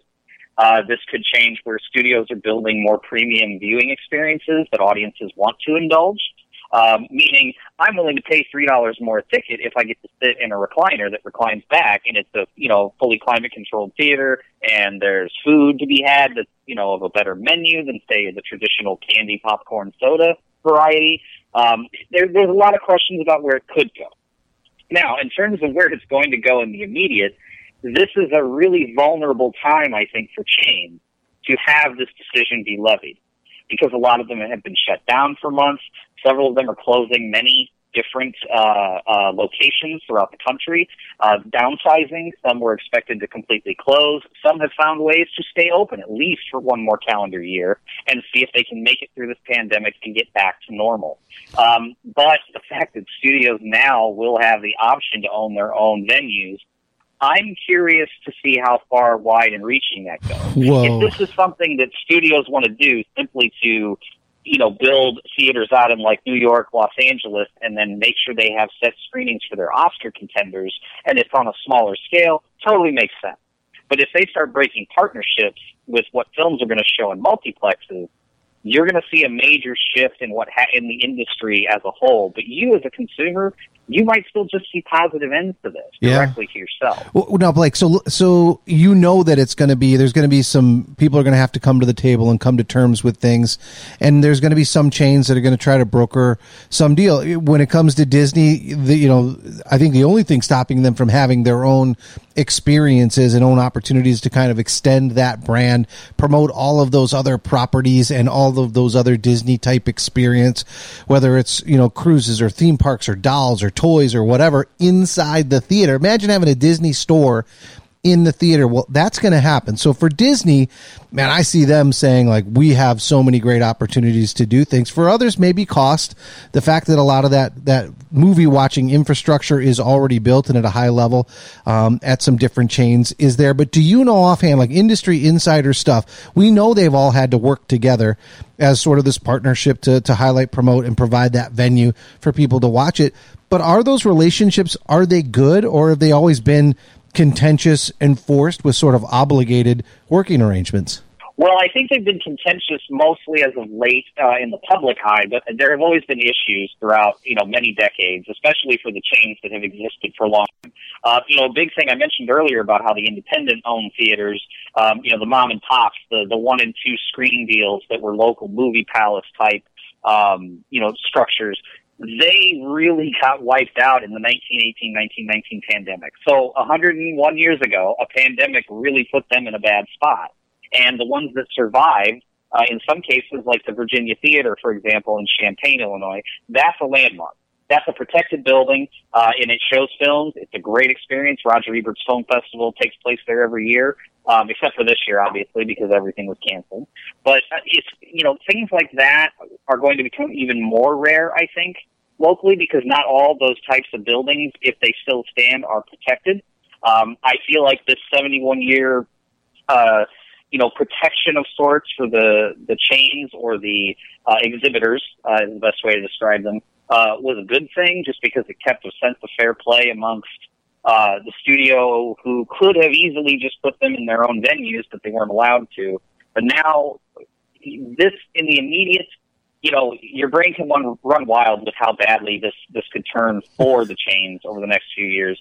But I think in the immediate, we're just, people are looking forward to maybe going back and seeing the movies here soon, and they're going to get their chance. How this shakes out is going to be a little more of I think a 1 to 3 year, in 3 years, you and I should talk again and see what's happened. Because I think that's when we're really going to see the major changes. But this puts so much power in the hands of the studios. Yeah. And, you hope that if the studios are going to put the chains out of business in a few years, if that is to happen, that whatever the experience is, the consumer remains happy. That's the only thing they're going to care about. They're going to make sure it's a premium experience. They're going to try to make sure that it's something that you want to go do. But then here's the other thing, Dane. Like I said earlier, if the window, because of exclusivity, it used to be 90 days, meaning if your movie debuted today, it would need 90 days in theaters before you can just take it and home release it or put it on a video-on-demand system.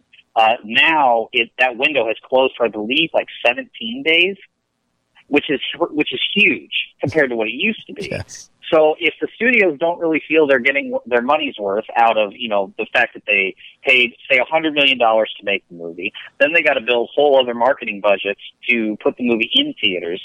But studios feel that then they have to pay again when it comes out of theaters to advertise that the film is now either on demand or released for home consumption. So or home ownership, I should say. So this has a lot of the changes in this are massive. Yes. It's just a question of how are they going to shake out, and I think it's too early to tell, because here's the thing: this could also maybe get overturned at some point if the chains fight it. The problem is, I think this is a very vulnerable time for them. Oh my gosh! Obvious reasons. Yeah, no, they are totally. But for some of those movies, now, do you know offhand? So let's say like an Ian Ziering comes out with Sharknado 11, and we all know it's terrible, but we'll watch it on TV, but no one would ever like show up at the movie theater for it. Does it have to, like, let's say, and just pardon my ignorance, does it have to file for like a direct to Netflix or direct to TV kind of scenario, or does it have to still have that window where there could be some hype where you could promote it, like, hey, it's crazy, it's Sharknado, Al Roker's in it. Right. Do they still have to wait that 90 days at least, or is this going to be a benefit for movies like that? They can just have this streamlined kind of combo marketing promotional budget to see what happens, because some of these movies catch fire, right, and people will go see them, but always have that ability to kind of pull the trigger and get it right into the streaming services or Redbox or whatever. Well, in the case of something like, and I'll stick with the Sharknado example, that was produced, it's my understanding, by a television channel. So that was a made-for-TV movie that was made for television. Now, if they strike a deal where they want to air it in, I don't know, a New York, LA theater, just on the lark, that they want to do a fun campaign for award season, that they can do that. That's totally okay. Now, if we're 5 years down the road and all movie theaters are owned by studios, which means, by the way, that at this point, the Sharknado film would have a hard time getting into anything other than an independent theater, which, by the way, you might not have near you. That's important to note. Not everyone in the city of Chicago, you have things like the Music Box Theater, which provides a great experience if you're looking for something outside of the Megaplex experience itself. Now, in the case of something like a Sharknado going to any other type of theater at that point, it wouldn't really be possible, because the studios didn't produce it. They're not going to want to show it. So if they have a hand in producing it, then yes, they'll probably show it. It'll have a short run, and then it'll go to whatever on demand or television channel was expected to show it. But honestly, that's probably not going to be the case in many instances. Just because those films are budgeted, a certain way, they're meant to be broadcast a certain way to the public, be it at home on television on a live premiere, which, those types of events feel so few and far between these days, because we want to see things, on demand, or they just get dropped on Netflix or whatever. But yeah, I mean, I could see films like that benefiting, though, because if people are so used to watching things at home, and that's where it's always going to be, then it's just going to end up in their catalog of stuff they watch anyway. I think the thing where I'm seeing the possibilities, and I see this, from the consumer side as possibilities, but I also see it as being a real restriction in the amount of opportunities and places that people can see it, is when you get to some of those Marvel films that are so anticipated, for Endgame, where it was, I think I was at the theater at like 7 a.m. because that was when it was open, and there were sold out theaters the entire day. It was one of the biggest movies of all time. If a company that's as enterprising and creative and just like expansive as Disney could imagine what a premiere like that would be. From the consumer side, I'm saying, they could have some of the characters there on site. They could have it only at those theaters. If they could have that where people had to do that is like a destination type movie. They could certainly, I think, dictate and get what they want. And there's, I think, from the, bottom line, there's so many dollars there, they would make a lot of money. And I just see that as, as one of the end games. We're going to talk about that when we come back with Blockbuster Blake Stubbs. We'll have at least one more segment with him, not only about kind of what it could look like in sort of the best case scenario on the entertainment side and things that could be built in if the studios had that bigger role in presenting it. And then also we're going to get AMC, one of the biggest theater chains out there, has decided to do something. I don't know, it's not a preemptive strike, but it's a counterpunch, and I think it's impactful as well. So we're going to talk about what they're doing. Blockbuster Blake Stubbs is with us. Keep it here. It's Dane on 720 WGN.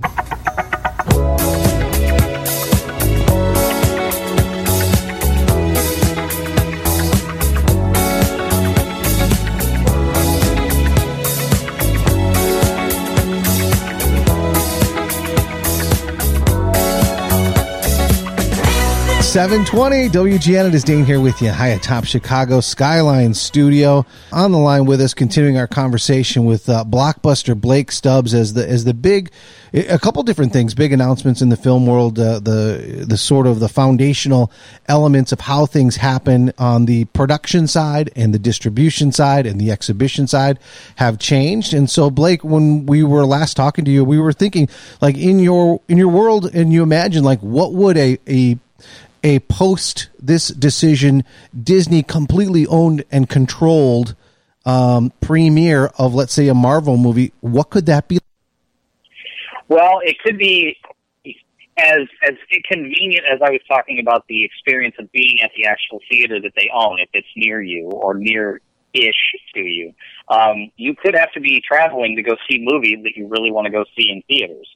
So before it gets its home release, which, you know, at that point, if the theaters own it, they can decide when it gets released at home.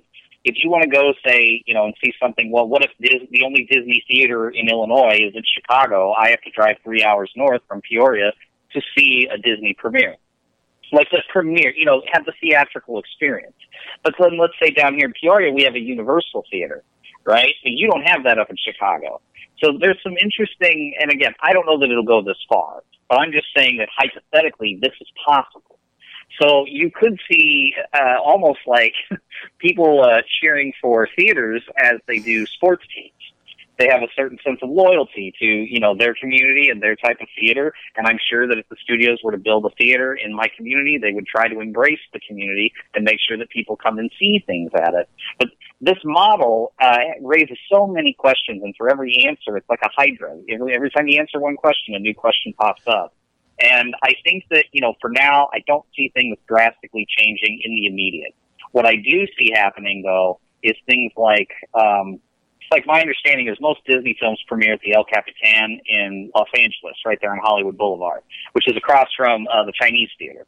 So if you were going to go see something, but it's my understanding, I believe Disney does not own the theater. They just have a long-standing agreement that that's where they do their premieres. Or they've done many premieres there, okay? I know that for a fact. So those types of experiences aren't just going to be a singular thing or a once-in-a-while thing while they also show other movies.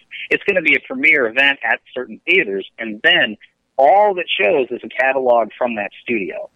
And there may end up being agreements struck where, you know, Disney builds a 24 cinema theater, and 8 of those cinemas go strictly to Disney films, and then 2 go to Universal, and 2 can go to Netflix. So then Netflix now jumps into the theater game as opposed to just being at home. You can see all kinds of wild card things occur over the next few years, thanks to the change in this ruling. So it's a lot of, I don't want to sit here and say I don't know, because I clearly know and have an idea of what could happen, but that's all it is at the moment. It's what could happen. And right now, they've kind of been given a blank check of sorts to create a new version of the theatrical experience. Yeah. For cinema. I think they'll see it as an opportunity, and you have so many different things that they could build into it. I think from the experience side, Disney does a lot of things really well. We mentioned sort of the Disney Store and all of those, you know, kind of the toys and the swag and things that could be available and for sale. And so just as you come off of a ride, the Frozen ride at Disney World, and you end up in a gift shop, I think that they're going to funnel people out of the theater into the gift shop, to where people are, you know, with little people, you know, with needs, are going to be like, I need that. I mean, it sort of makes sense. And then also, too, is on the Disney side, you know, they've got a lot of iconic foods and different things that are kind of built into that experience. And that's a big part of it. as well. And again, and then as you kind of touched on the inconvenience side of it, this is a company that has no problem making you wait 180 minutes or longer to get on a ride. And so maybe we're going to have like fast pass movie seating and some other things. So this is like the future sort of Jetsons. We're fast forwarding it, but AMC has decided to preemptive, strike at kind of breaking the ice, moving things forward in as far as getting people back into the theaters. The last time that you and I talked, we're like, well, what could they do? People are going to be reluctant to get into the theaters and go into it for all those other reasons.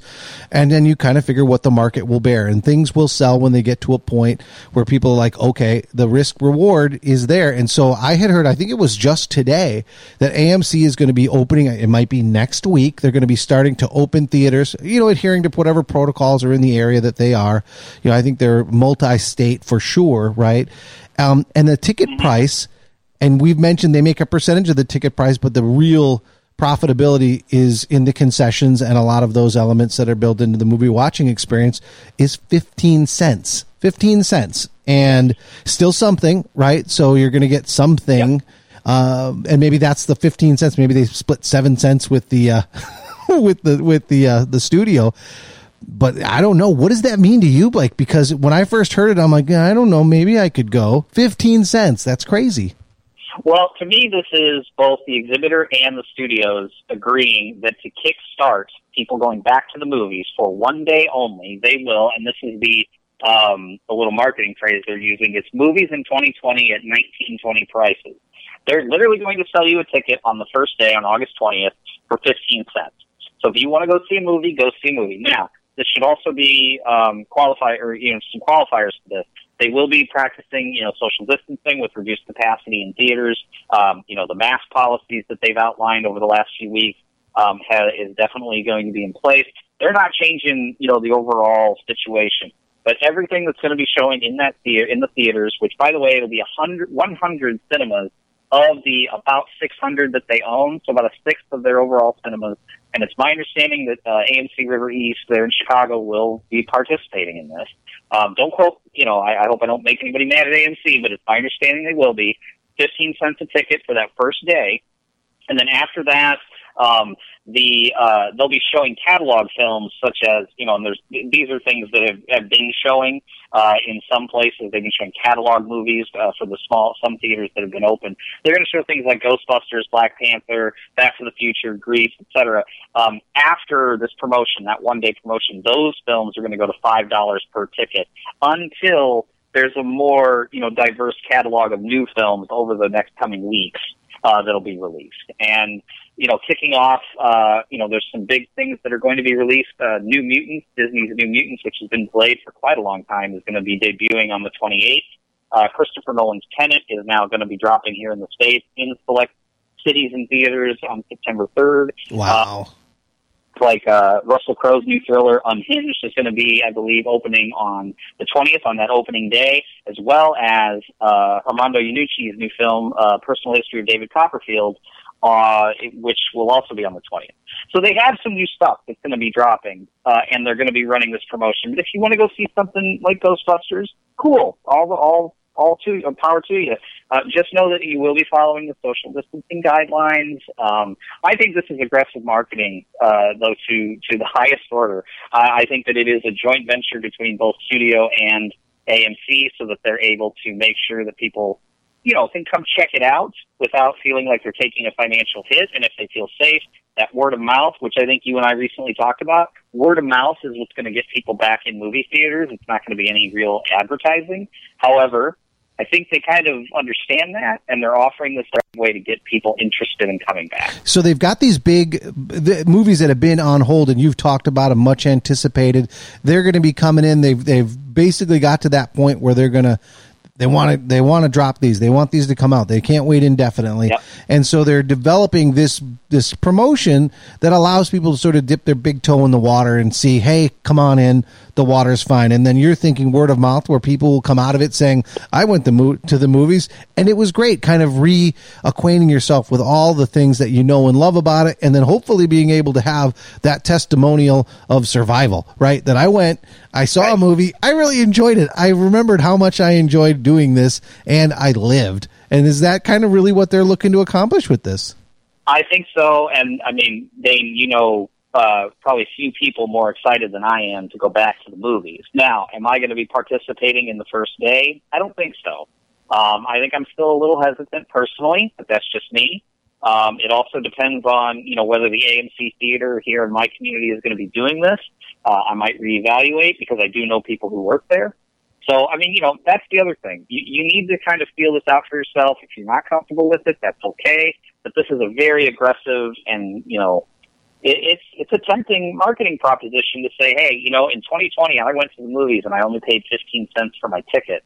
Now, it's my understanding also that this doesn't impact the concession sales.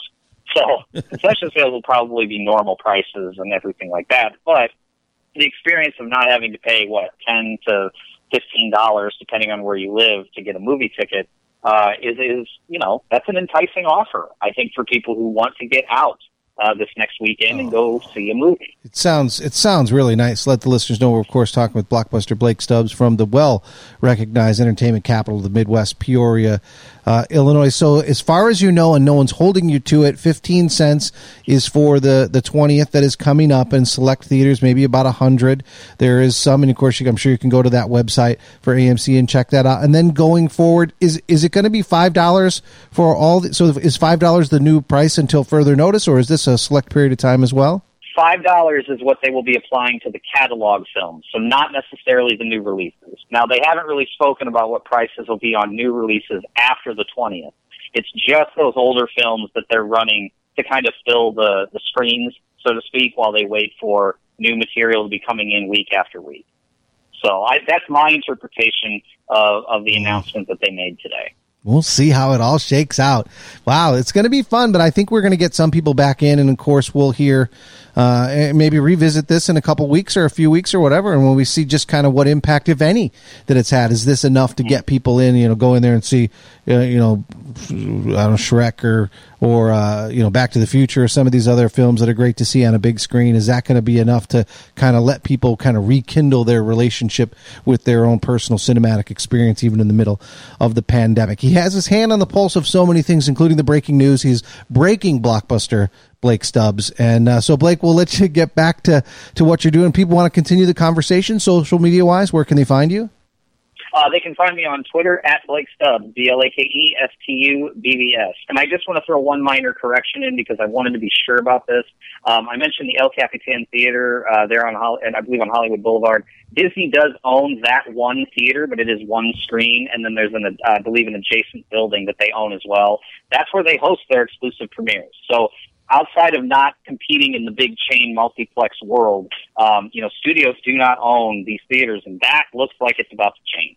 I just wanted to throw that correction in there because I felt like it was important to make sure people knew the specifics of the industry. Commitment to authenticity and accuracy. He is the self-correcting Blockbuster Blake Stubbs, and thanks, Blake, for everything that you're doing. Thanks for jumping on the show tonight. It's been great. Thanks very much. And hey, look, I hope we're all back at the movie theater, seeing movies and enjoying them soon. I just think it's safely, and that, we're able to get back out there and feel like there's some sense of normality to it again. But, we'll see how things go in the next few weeks. So looking forward to catching up with you on that, though, Dane.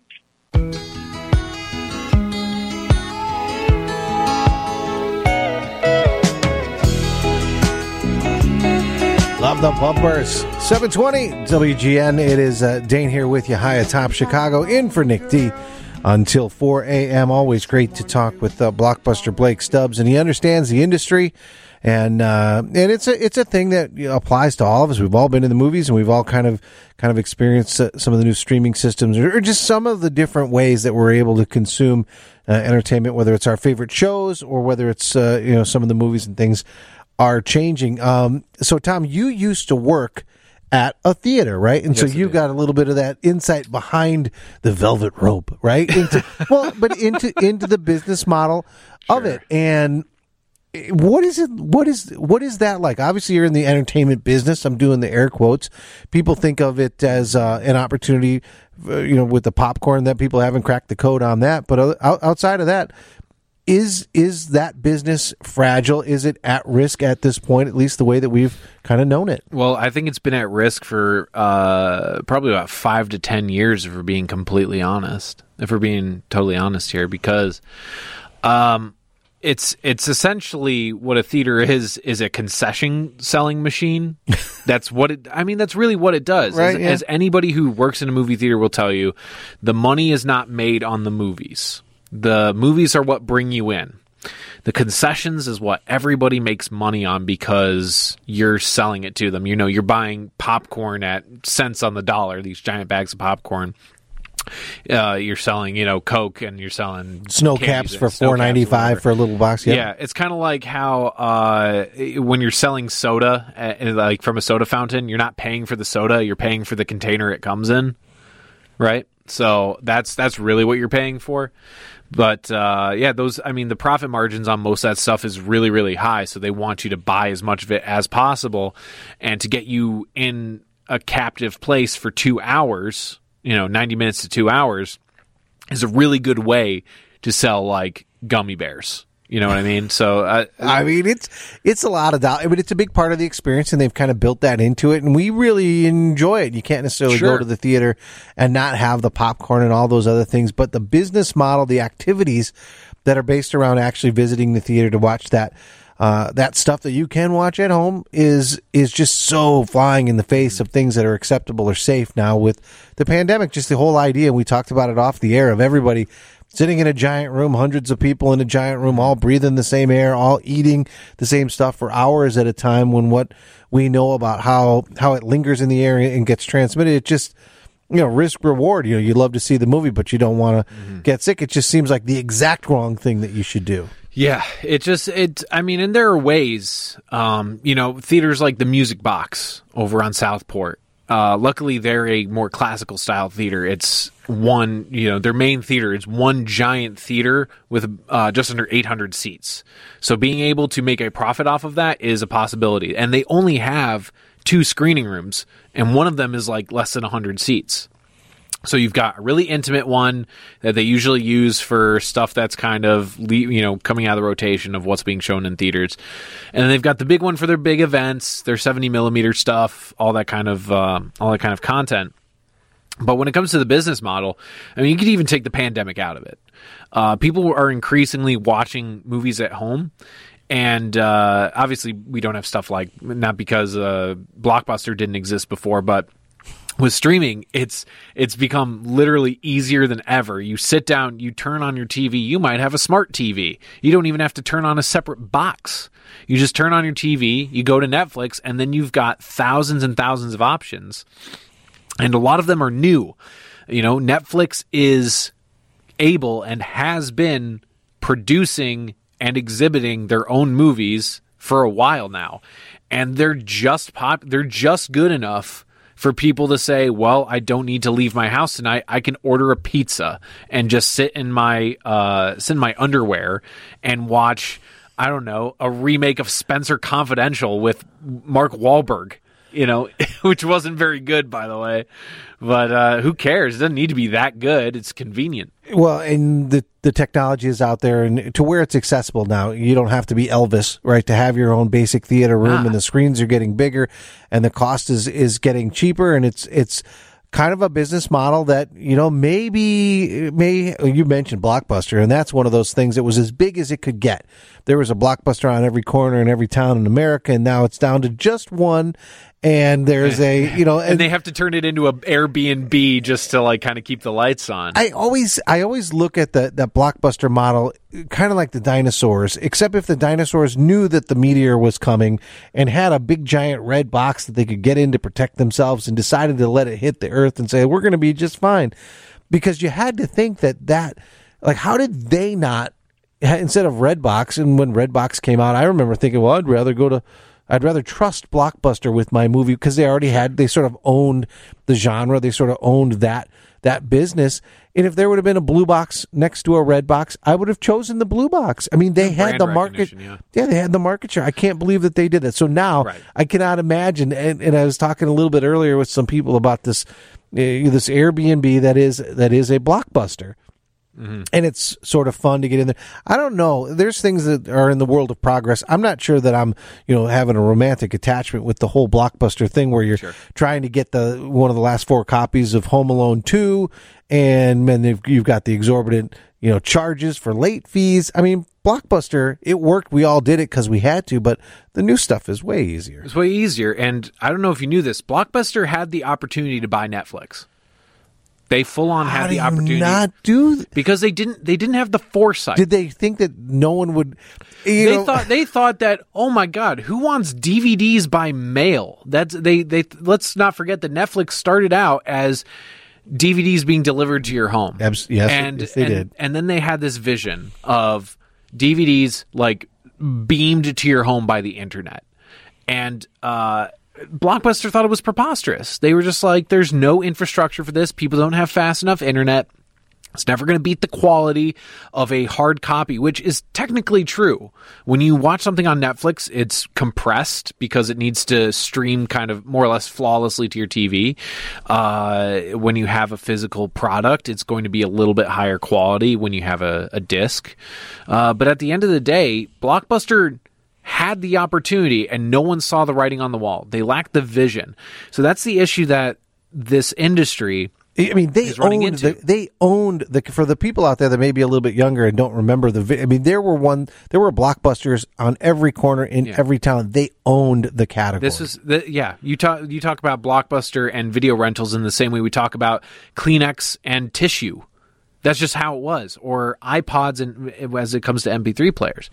But now Netflix took that. Now what do you say? Oh, let's see what's on Netflix. I'm just going to stay home, Netflix, and chill. That sort of thing. And it used to be like, oh, let's rent a movie. Now let's stream something on Netflix. So they took the opportunity to look forward and see what was coming with advancements in technology. Blockbuster scrambled. For a while, they had their own VOD service. They even got rid of their late fees at their video stores. It didn't really matter. It didn't make a lick of difference. So the same thing is happening to movie theaters. They're having a crisis of business model. They don't know what happens next now because we can get theater quality entertainment and really near theater quality exhibition in our own homes. Yeah. They tried to put the comfy chairs. I got a comfy chair at home, I don't have to sit next to some guy who's a mouth breather. You do. You have a comfy chair, and if someone can figure out a way to crack the code on the movie popcorn, and of course you probably have that recipe in your back pocket somewhere. I'll never give it away. No. Well, that's my 11 herbs and spices, man. I'm not going to tell you. Because if they don't have that, then it's tough to make a case for the whole theater experience. I hate the idea, because we've enjoyed a lot of family, outings and memories and just the way that you can kind of enjoy that theater setting. But if you have to factor in, whether it's pandemic or whether it's just the extra cost, because it is expensive, it's tough. I mean, I hate that maybe for our grandkids, well, my kids are, have had lots of theater experiences. I'll have to explain the same thing to them as I do like a record store. Like, they don't understand what a record store is. But they came back. I'll say that is that, for a while people were just like, oh, well, Tower Records went away and, vinyl records went the way of the dodo. And yet here we are. I've got a record collection, and I was born in 1993. I have no business really being into records. There's many people my age, no business being into records. And yet I can still go to Reckless Records and buy new albums. And, even in the movie business, let's talk about drive-ins. How many people had to describe to kids, oh yeah, there used to be this place where you got in your car, you drove, you turned on your FM radio, and you watched a movie from your car. And people thought, through your dirty windshield. Yeah, through your dirty windshield, and kids are making out in the Studebaker next to you. But the whole thing is that now they became a very luxury kind of specialty item. They existed in little places kind of far away from major population centers. And then all of a sudden, a pandemic hits, and then it becomes the only way for you to go see a movie. Or even a concert. Or a concert, or someone to just do a talk, or your high school graduation. Isn't that interesting? Like, we thought it was gone. Drive-ins are a thing of the past, and now here we are. They're literally scrambling to set up drive-ins for people to watch movies. So you never really know when it's going to come back around. Things seem to fall out of fashion and come back, but it's better to try to adapt early. We're going to have substitutes for the movie, and maybe workarounds, and maybe improvements for the movie watching experience in some way. I still think there's something to seeing it, live on that big screen with the crowd, right? Where everybody can, cry at Coco together, right? Or maybe get a jump scare. You never know. But when it comes to live music, that is something that I think so many people can't wait to get back to. And we're going to be talking with Greg Renoff when we come back from the news. And he is a guy that has written, he's a historian, he is a music enthusiast and writer of some great books about Ted Templeman and some of the biggest bands ever, including Van Halen and some others. And we're going to talk to him about the live music scene, some of the things that we've kind of experienced and can't wait to get back to. And also, Tom, when we talked with Frida Kelly, just the kind of phenomenon of the concert scene and some of these bands, especially on maybe the hard rock and heavy metal side. Kiss, we'll talk about them as well and kind of how they've gone from point A, the start of it, all the way to where we see them today and hopefully in the future. So keep it here. Quick break. It's time for news.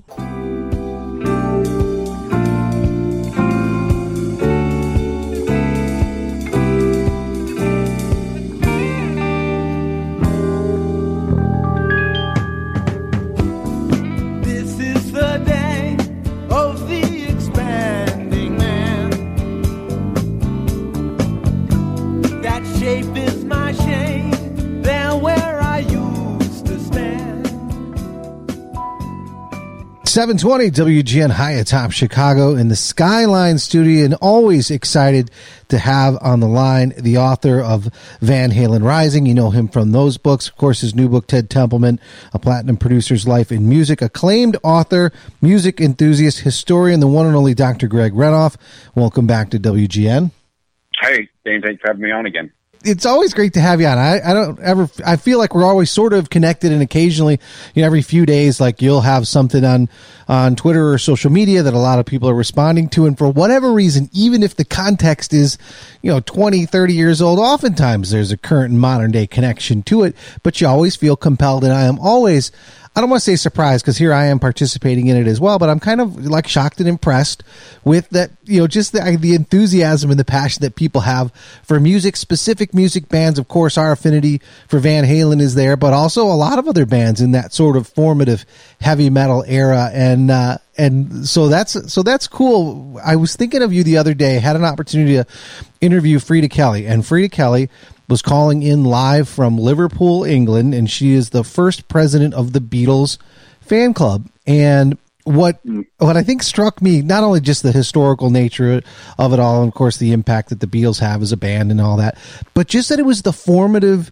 kind of time period in just fandom and just kind of musicianship. Certainly the songs and all that, they stand on their own, but none of the things that we kind of take for granted today as far as the performance part of it, the showbiz part of it that we see in a lot of the bands that you and I are going to be talking about now even existed then. And even the fandom and kind of corralling what would be your fan base, fan club kind of situation, having them kind of coalesce and have an identity as supporters of and kind of members of that team just didn't exist yet. And so it was fascinating. I saw something online where you were talking, I think, about David Lee Roth being the opening act for Kiss. And when it comes to formative bands, we talk about Van Halen, but Kiss was one of those bands that was one of kind of those, like, wow, this resonated. Kid, like a younger kid at the time, and then grew into like a teenager, and still have a fascination with, and I think a support and appreciation for the band that is still today, right? Still active today. So let's talk about it. Like, when it comes to Kiss, as a guy who studies this and sees this in a different way, right? You see it from sort of the historical way, sort of the kind of the precedent setting way, and the things like Kiss was really one of those groundbreaking groups.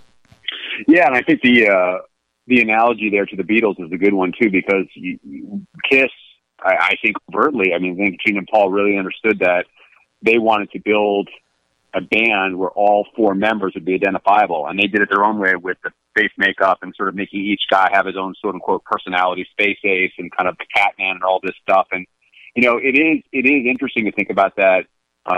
Also, in terms of what you were mentioning about basically the beginnings with the Beatles were really with that first fan club and really starting to gear up towards really thinking about how to build a fan base that was going to be connected to the band and beyond just sort of going to a concert and maybe buying a record. It was more about an identity thing. And I think back to a conversation I had with a gentleman who was an engineer who worked for Warner Brothers and doing the Templeman book, and he had actually worked on one of the early, quite elderly now, but he worked on one of the first Buddy Holly records and was kind of talking about how primitive the recording methods were, and just basically even the touring was so by the seat of its pants back then. It was just they all literally get in a station wagon and drive across the country, and they'd play on a flatbed truck at a fairgrounds. There was no arenas. There was no real infrastructure like we take for granted today with the way concerts are done, with routing and with shows and lighting and all these things. So it is curious to sort of to think back on those early days of rock and roll, meaning in the 60s and even earlier than that in the 50s, and then kind of Kiss is that transition, that they were massively significant, I think, in really opening up the full potential to see, how can you really, really market a band in a way that goes beyond the way some other bands are doing it. Now the Beatles, was doing some of that in the 60s, and the Monkees sort of like built on that too. But I think Kiss, Gene and Paul particularly, really, really saw the potential and really fully, as you know, anyone who grew up in the 70s remembers everything from Kiss lunchboxes to Kiss posters to Kiss thermoses to stickers to comic books. They figured out the way to sort of exploit the entire gamut of things when it came to sort of connecting people with their band and their image of their band. And it had not happened before the Beatles. They didn't necessarily know exactly what to do with it, but they did they kind of understood, let's take sort of ownership of the idea that, that you support us and we're going to support you back. Some innovative ideas on some of the swag, right? That they had, or just different ways to kind of connect the fan base with the band. And like you said, Greg, is to kind of have them be able to take on that identity, not just, hey, I like that song, or that song means something to me, or I appreciate it, or even I like the band and their music. It's like you're on the team. You're in, and it was like the Kiss Army, right? They actually went from fan club to sort of a draft, right? And they had the Kiss Army. Now, when you think about those guys, and they have been enterprising and really business first when it comes to kind of taking ownership of the band and the marketing and the merchandise. I think you can even get a Kiss casket. Was it always, and for some of the conversations, or maybe talking to fans or other people, contemporaries in the industry, is it did they have like a plan from like go? Because it seemed like it was, I don't want to say calculated, but at least for Paul and Gene, it was like, they sort of had a plan to take over the world from the get-go. Yeah, and I think they really had good management. I mean, I think Bill Aucoin, obviously, it goes without saying, was a great manager, was able to really work with those guys very closely. They had a relationship with him that lasted for, very, very long time. And I think the other thing that's kind of interesting is that when you think about the record industry, and having done the Templeman book and I'd done the Van Halen book, I had to think more closely about this. A lot of the record deals remained really artist unfriendly in many sort of ways. The record company made most of the money off a record. And so, but with merchandise, the band, that was, especially t-shirts, these types of things, that was, licensing the image, that was all revenue that could be pushed back to the band, kind of free and clear of the record company. And they were able to take a much larger chunk of that. I mean, that's really, something that even going forward, when we talk about Van Halen, and Van Halen really exploited that to the utmost. The interesting thing Van Halen and its management did in the 70s and the 80s is that people who saw Van Halen during the David Lee Roth years will remember this. Van Halen was kind of notorious for bringing out completely unknown, seemingly unsuitable opening acts. There were a couple of exceptions. A band like Callous with Billy Sheehan was a good rock band, but for the most part, most of the bands that opened for Van Halen during the David Lee Roth years were basically unknowns or just sort of really fairly weak bands. And the whole idea behind that was to put on opening acts that would almost encourage people who got there early to leave the concert hall and go out into the aisles of the arena. The band called them t-shirt bands. That was the idea, was to basically go, okay, we don't want something that's going to keep people focused and looking at a stage before we come on. We want people who are going to be like, this is not any good, or I don't like this. It might be a good band, but this isn't my musical taste. I'm going to go out and buy a Van Halen t-shirt in the time before the show. And so, the merch angle too, of course, Kiss is really the ones who really have done that. And, and thinking even more forward now, I'd encourage people to think about when you go into Target, going to Walmart, of course, now we have to wear a mask and go into these stores. All the band logos on the t-shirts that are for sale in these stores where you would just go into the kids section. It's like a Rolling Stones T-shirt. You could buy like a onesie for your baby with the Stones tongue on it, which is kind of was unthinkable 50 years ago. But of course, that's part of this too, is to sort of, okay, we're not selling as many records anymore. We need more revenue streams come in, so we're going to license and to exploit our logos and our image and really, market the band that way to a whole nother generation. So you think about a band like Kiss, which really, I think, pioneered that sort of thinking that, oh yeah, well, why wouldn't we put our logo on anything? That's what they kind of thought. It's really thinking, and that's what it is. And you want to let the listeners know, of course, we're talking with Dr. Greg Renoff, historian, author, music enthusiast, and because none of that stuff existed before. So to think like that was kind of revolutionary, but you're right.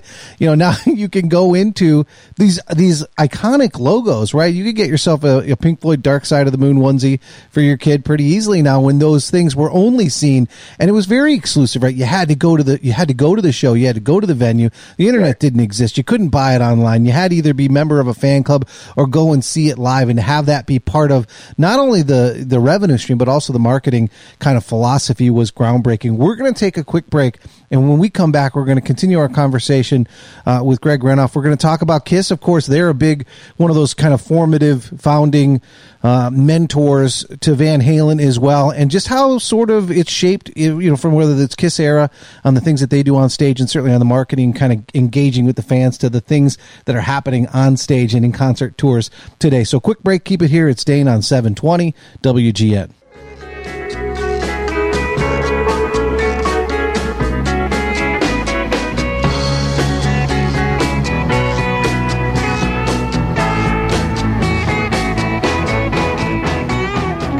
720 WGN. It is Dane here with you high atop Chicago Skyline Studio, and on the line, continuing our conversation with Dr. Greg Renoff, author of Van Halen Rising, and then, of course, the new book, Ted Templeman's The Platinum Producer's Life in Music. And through the process of writing the books, probably so many fascinating conversations, things that you wanted to know because you grew up as a music fan, as a guy, as a concert goer, right? And that's something I think that not only resonates with the readers of the books, but also on social media, what is it like now to be able to have experienced it as a kid, as a fan, where some of these people seem like they were, unattainable, like superstars, right? And then now here you are getting to talk with them, kind of find out all those sort of things that you wondered.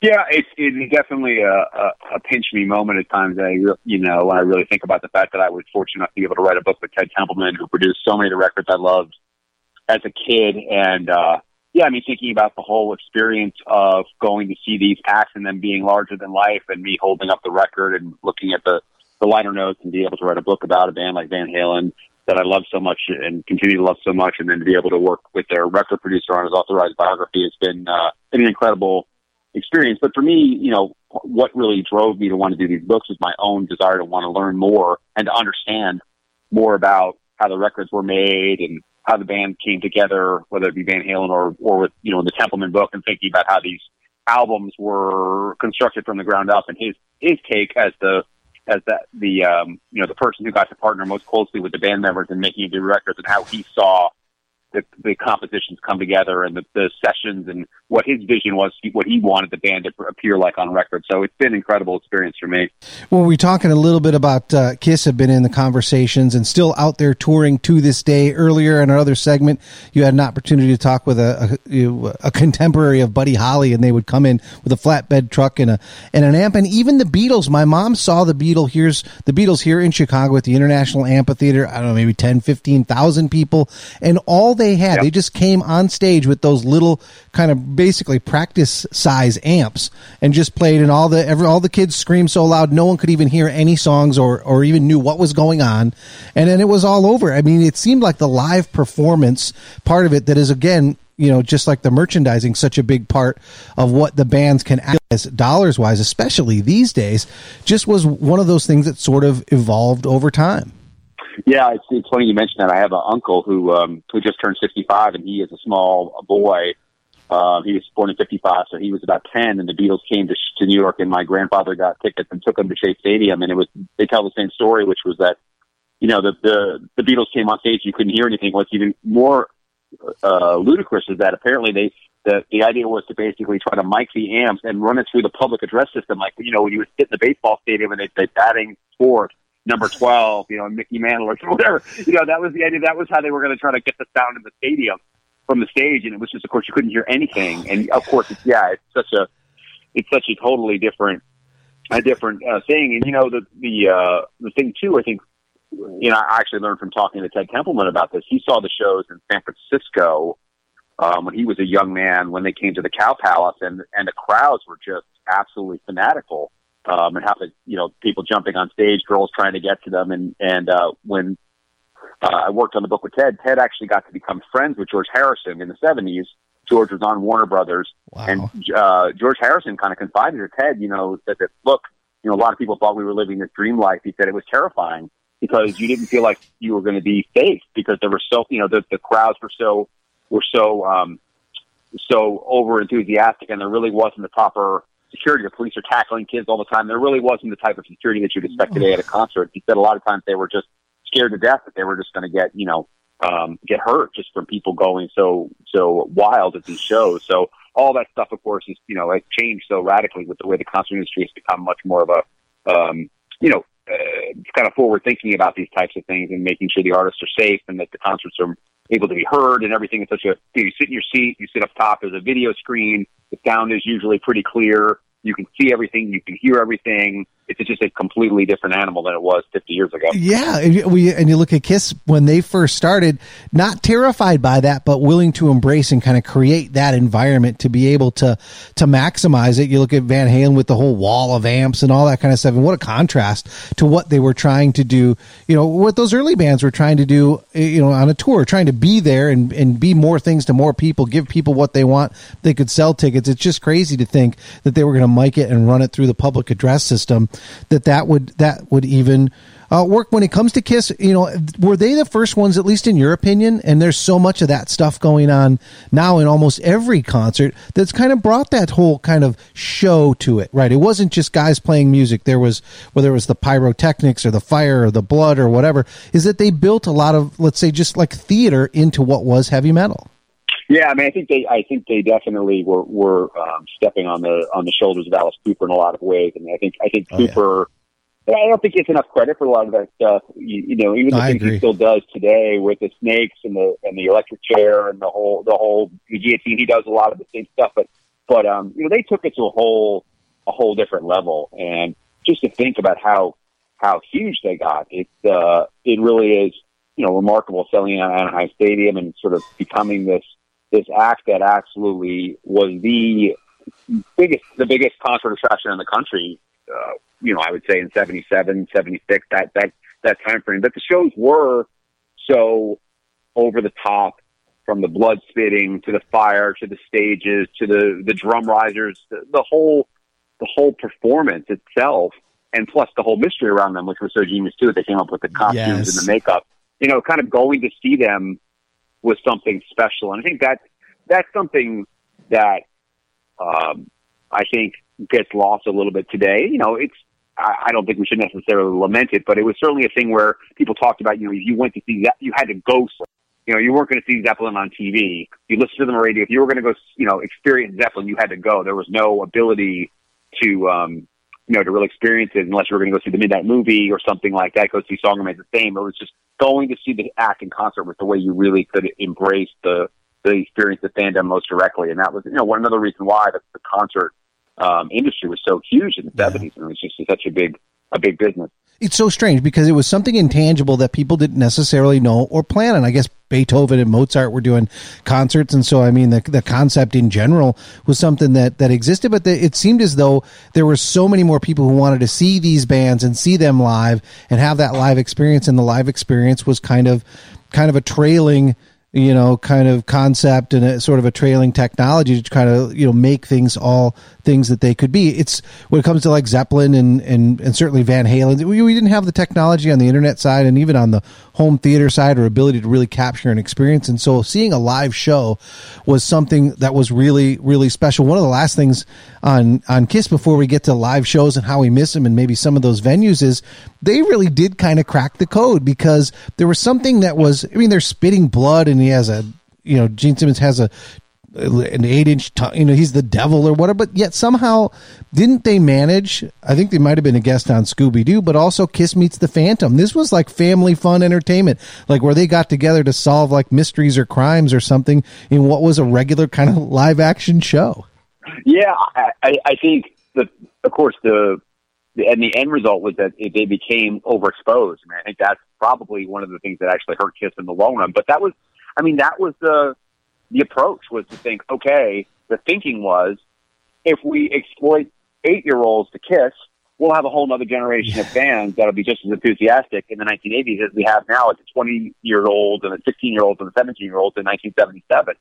And that didn't work. Kiss sort of like a lot of bands, they sort of have their peak and they run their course, and they had to sort of reinvent themselves. But that was the thinking. I think that was the Alcoin. I'm not the biggest expert on Kiss, but I really do believe that was Alcoin and Kiss's approach, was to sort of say, yeah, we'll turn on the 6-year-olds to Kiss by having us in cartoons and having us on lunchboxes and thermoses and all the, like we mentioned, all the sort of the things that I think probably previously were considered to be, why would you want to put your band on a lunchbox or really directly market it to little kids, the little kids. But that was part of the thing. But there were so many musicians that you talk to. I mean, you've interviewed, I'm sure, dozens of them. Will talk to you about, hey, Halloween 1977, we dressed up. Me and my brothers dressed up as Kiss, and we had cardboard guitars. And Paul Gilbert's a classic example that he talked about that from Mr. Big. That this was the spark for these guys. So many of these Steve Brown, a Trickster. This was the lit the fuse for them. That whole, when they were relatively young, it lit the fuse for them. Older brothers got them into Kiss, or they sort of came to this themselves, and they were young, basically children. Really, they weren't even teenagers; they were children, and they got turned on to this rock music by this way. Well, even when you couldn't necessarily play the musical parts of it or do that, you could still do the fun, the theater type part of it. And full confession, like I had an Ace Frehley action figure. So I just absolutely love it. So I had one of the dolls that they had, I mean, it was an action. Let's just make it clear for the listener. It was an action figure. It wasn't a doll. So, but I had one of those. And so it was when we come back, we're going to continue our conversation with Dr. Greg Renoff. We're going to talk about live music. Back in the day, it was basically the only way to fully experience that band doing what it is that they do best. Now with the pandemic, so many of our great festivals and musical appearances and concerts, Lollapalooza, virtual, pushed to the sidelines, postponed, canceled. So when we come back, we're going to reminisce about some of those great venues. We're going to talk about some great shows. So keep it here. It's Dane on 720 WGN.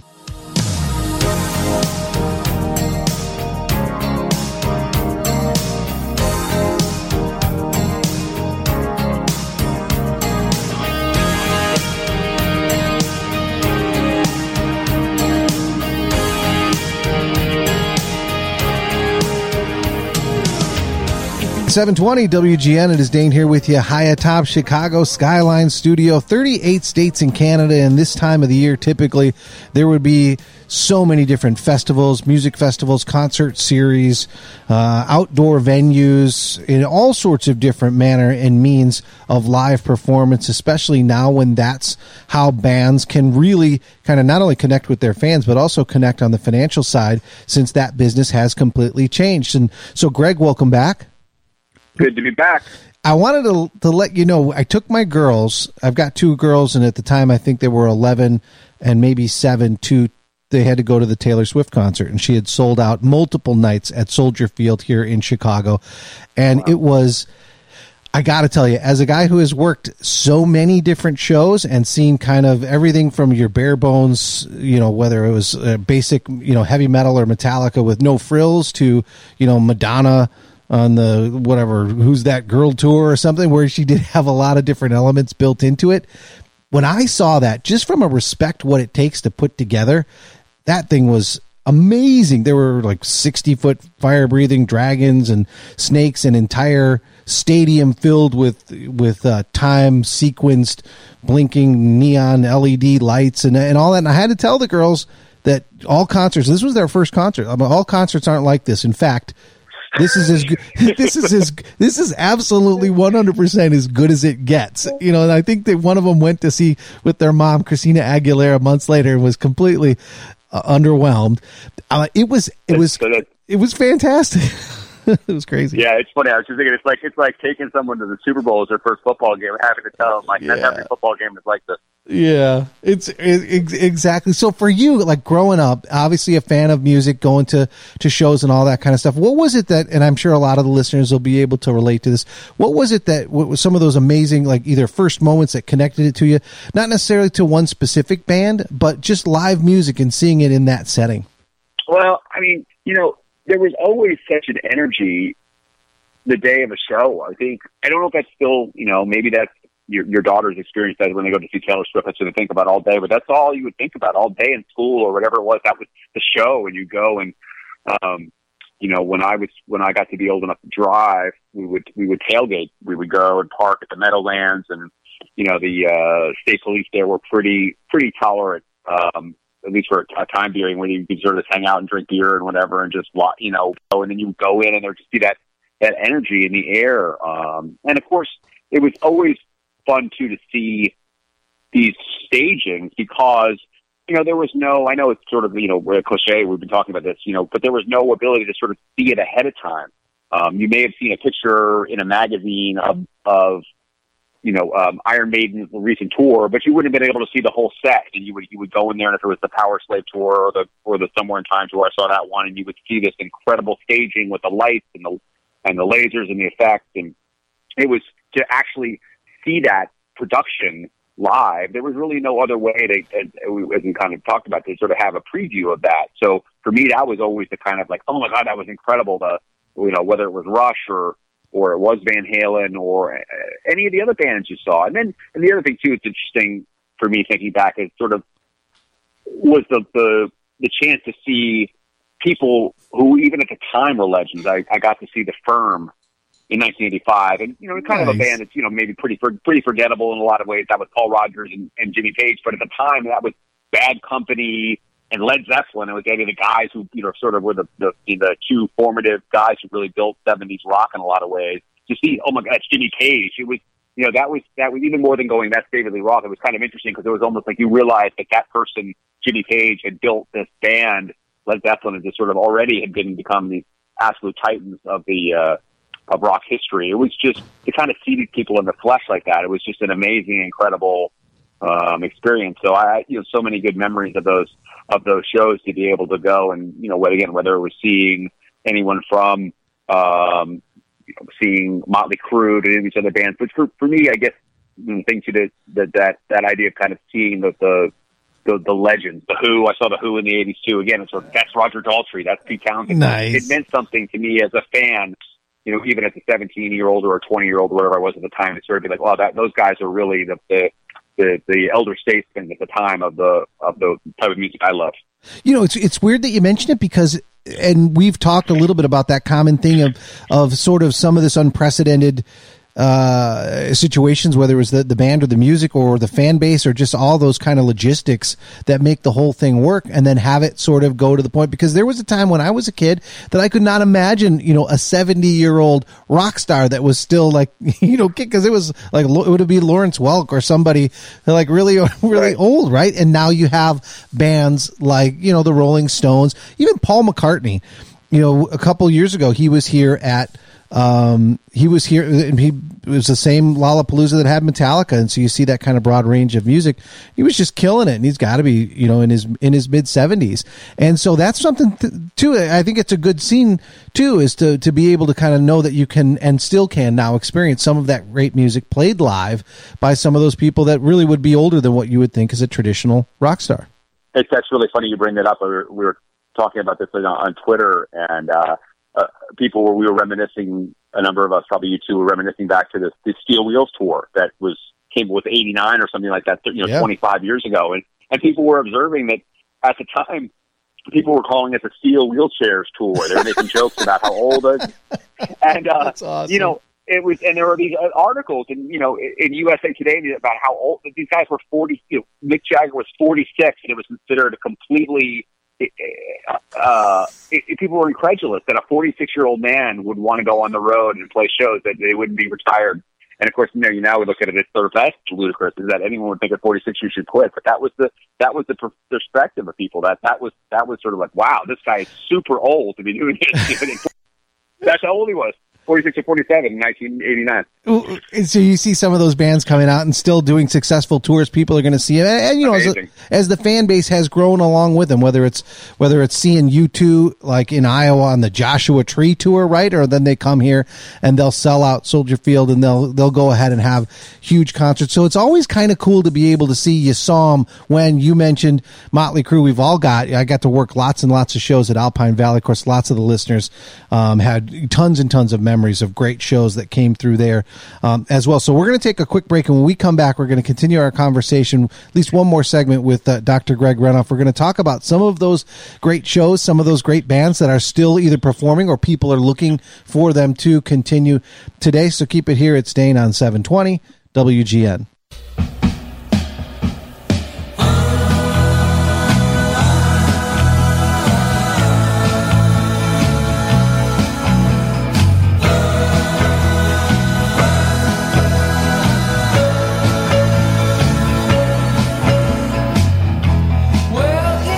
720 WGN, it is Dane here with you, high atop Chicago Skyline Studio, and on the line with us, acclaimed author, enthusiast on the musical side, and of course historian, the one and only Dr. Greg Renoff. So Greg, coming back as we look back to times in the past where you see some of these bands. In our last segment we talked about the Rolling Stones performing now, and when it was like back in '89 on Steel Wheels, they were considered really old. They were younger than I think I am right now. So it was one of those things where it's hard to imagine, but we're still able to kind of enjoy and actually see some of our favorite bands from whatever level of notoriety. Not all of them are the biggest bands in the world, but they're still out there kind of touring and performing. And the part of it is because people want to see it. So when you think back to some of your experiences for bands that are maybe still either in the headlines or current or that people remember today, but you saw them kind of back in those more formative years, what would be a couple that would come to mind? Oh, I mean, yeah, for sure. Motley Crue would be one. I first saw them on Girls tour, and they were really at the time larger than life. I mean, they'd become everyone knows one of the most popular bands on MTV, and they really did kind of exceed my expectations in a lot of ways because they kind of delivered the sort of rock show you wanted. They swigged the Jack Daniels, they had the explosions go off on stage, and they did all the songs you would want to do, and even though they retired, as we all know, they were going to go out this summer, I believe, with Joan Jett, if I'm remembering correctly, and that all got postponed. But they'll do it again next year. That's for me, that's really a kind of an interesting one for me because they were a band who came to the fore in the '80s and now are sort of looking to wind it down. Presumably they're looking to wind it down. And even when we think back, as I mentioned, on the bands in the '60s, like the Who, was still doing shows as of this spring, or they were supposed to do shows in Vegas this spring, and they got canceled. So even bands that got their start in the early to mid '60s are still going, which is just, as you point out, it's just remarkable. Motley Crue, when you mentioned them, I actually worked the Girls tour a little bit, and they were every bit of that, right? They were all there, like bigger than life, and you had all of the things that you would want, whether it's like the pyrotechnics and just a lot of the excitement. They had honed that kind of showbiz thing. Plus, you had Tommy Lee too. Was one of the more exciting drummers. I think it was during that tour. Did he have the drum kit that like picked up and then like moved around over the crowd? He would be drumming upside down and some other things. Funny story. I think listeners will, if you run into some, people that are famous or people that you appreciated what it is that they did. So for Tommy Lee, when I was working, this was at Alpine Valley, and all I had with me was a $10 bill that I was going to use on concession later. And there, during sound check, Tommy Lee was up by the sound booth, and so I had asked him. I said, "Can I have your autograph?" We didn't have cell phones, no such thing as selfies. There was no way to do anything else. So, and the only thing I had for him to write on was a $10 bill. Now, in college, I had that $10 bill pinned like on the wall, and it had Tommy Lee's signature on it. And I remember when things got tight and I needed, to buy more ramen or natural light or whatever it is we were consuming at the time, I had to go to the gas station and I needed some gas, and I tried to explain it to the gas station guy that this particular $10 bill was more valuable. It was worth more than $10. And it was a long conversation that got absolutely nowhere. nowhere. And so I thought that was just kind of a crazy story. I got an opportunity a couple years ago at Guy's birthday party, who's friends with Tommy Lee, to tell Tommy Lee that story. And actually kind of share that with him, which was kind of cool. So to see them on that tour was great. But do you still have a big fan base that would love to? They could still do really well attended shows today. Yeah. I actually think that tour would have done. I mean, that's the thing. The tragedy of 2020 are so many levels, with so many people being ill and dying, obviously. And then, for the concert industry, there were so many tours that really would have done well this summer. And as we've been kind of hinting, now, unless you're a Spotify top 50 artist, which really nobody in rock is, it's just basically hip hop and pop dominates that. Your revenue stream comes through touring. That's where your money comes from. Not from selling CDs anymore. Obviously, it's not from selling records anymore. It's going to be from going on the road, selling merch, and playing performances. And so it's been devastating. I think that was I'm sure for a lot of these guys too, especially a band like Motley Crue. You sort of have your sort of financial future kind of locked up in this one. Another one kind of closer to home with the book I just did with Ted Templeman is that the Doobie Brothers this is their 50th anniversary, and they had a big 50th anniversary reunion tour planned with Michael McDonald. Oh, that's so awesome. It's going to be Tom Johnson, kind of the first era of the Doobie Brothers with Michael McDonald, the second era of the Doobie Brothers, and they were going to do a whole run. They're being inducted into the Hall of Fame, and so it was, it's a tremendous disappointment for those guys and for fans, obviously, to not be able to see them on that, which may have been sort of one of their quote unquote farewell tours, where they would have sort of, been like, hey, we've been doing this for 50 years, and we're probably not going to go out and do it with Mike McDonald. He's a solo artist, and this is supposed to be a special year. It's going to be postponed till next year, but it's got to be financially tough, I would imagine, on some level, because like anybody, you sort of think, okay, here's what we're going to do. Here's how we keep the band going as a business. Is we're going to do these shows this summer. We have crew to pay, we have these different expenses, and then that all gets kicked down the road. It's got to be tough.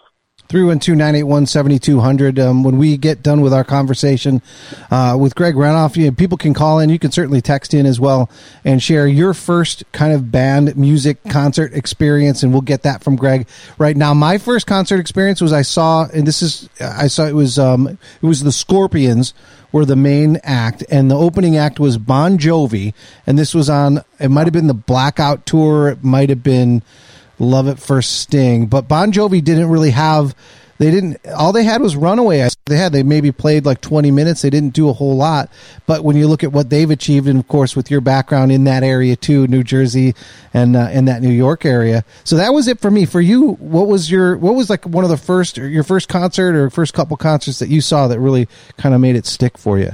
Well, the interesting one for me is that the first one that really made a big impression on me, I have to thank my sister for it. My sister was a big Go-Go's fan. And wow. My mom bought the tickets, and I can't remember what happened, whether one of my sister's friends couldn't go or something. It was not a band that I was into at the time, but, my sister was going, my mom was going, and there was an extra ticket, so I went along. But we went with Madison Square Garden, and I just remember the frenzy. I mean, that was, I'd never been to a big arena concert, where that was my first one, and my sister's first one too. So we were young, 12, 13, and the whole top level of Madison Square Garden was shaking. And so that, even if the concert in retrospect in terms of the staging and the lighting is nothing compared to what it was for the concerts I went to later, the Van Halen's and the Motley Crues and the ones we've talked about. But it sort of, when you could see the absolute pandemonium of the fans and how excited they were for this, it definitely sets off something in your brain. It definitely got me to be like, wow, this is really cool to go to a concert in an arena in Madison Square Garden to see this type of show, and not in a theater or something like that. But that was the first big arena show I ever saw was 82 the Go-Go's. And they were, at the time they were huge band, all over MTV and everything. And it was something that really, I had very vivid memories of that, because it was the first to see like, whoa, there's 20,000 kids in here all screaming and singing along.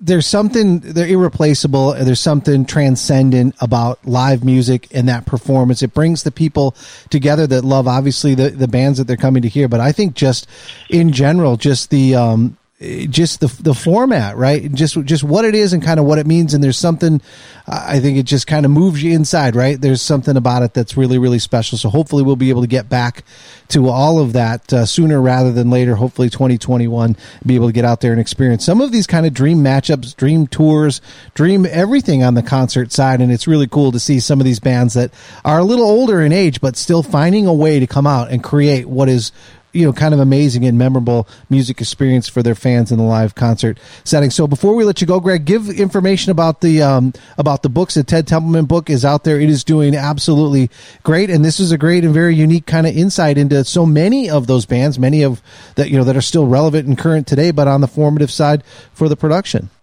Yeah, I would urge people to check out the book. It's Ted's whole life from his childhood up through the years where he was vice president of Warner Brothers and produced the Doobie Brothers, Van Halen, Nicolette Larson, Honeymoon Suite. I mean, there's the Aerosmith. The list is just absolutely endless, and I got to really have a ringside seat with Ted and hear his stories and how these records are made. I really am just thrilled with the reception it's gotten. And if you're a Van Halen fan or a fan of any of these bands, it gives you a wholly different perspective because, as I mentioned earlier, it's the person who was the closest collaborator with these bands in the studio, the guy who was there kind of helping them figure out which songs are going to go, the record's going to sound, and work with them on their lyrics and their melodies and these types of things. It really is a whole different way of seeing a band from the perspective of the person who had to help them get their sound on a record. So it's called Ted Templeman, a Platinum Producer's Life in Music. Yeah, for those people that are trying to get more insight into things that they care about and have loved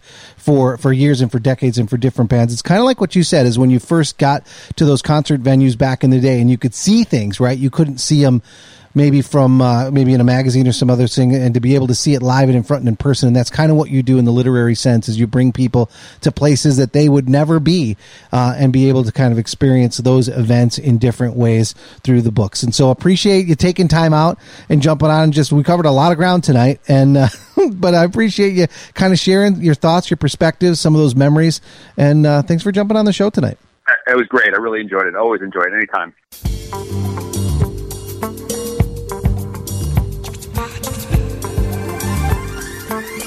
720 WGN high atop Chicago in the Skyline studio. It is Dane here with you, and excited to have good friend of the program on the line with us when it comes to captured travel media, where the wild things roam, Africa encompassed. She is the editor, travel journalist, photographer, the one and only Kate Webster, all the way from Mermaid Beach in Australia. Welcome to WGN.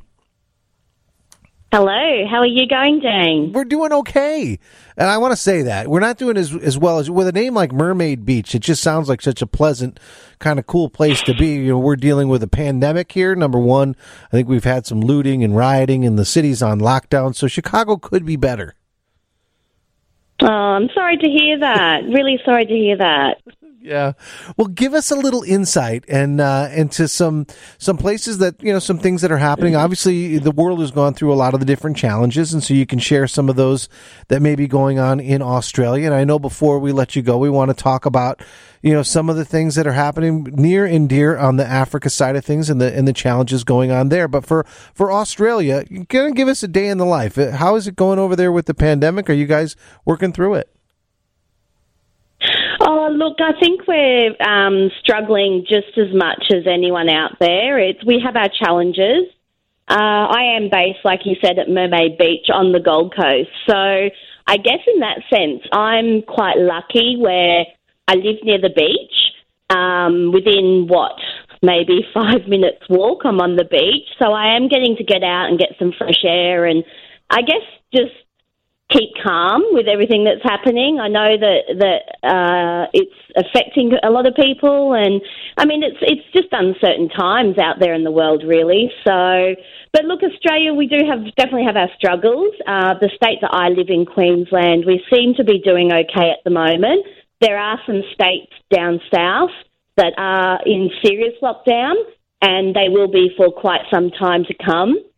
But, we're sending our love down to them and trying to keep them positive and motivated. And I'm sure we'll all come out of this at the end and we'll learn something that might not know it yet, but worldwide, I think it's just going to be a big learning curve for everyone. And when we figure out what that is and how we can better come out of this, I think, well, look, I, for one, can't wait. As you know, I'm a traveller by heart, and it's hard for me to sit still. And I think, there's a lot of things affecting everything in the world at the moment with this pandemic. So, but look, we will battle through it and offer support to whoever we can along the way. And obviously, my heart bleeds for the US. I've seen a lot that's going on over there at the moment, and obviously over in Europe as well, and we'll talk about it later, but also in Africa, the struggles that are happening across the world.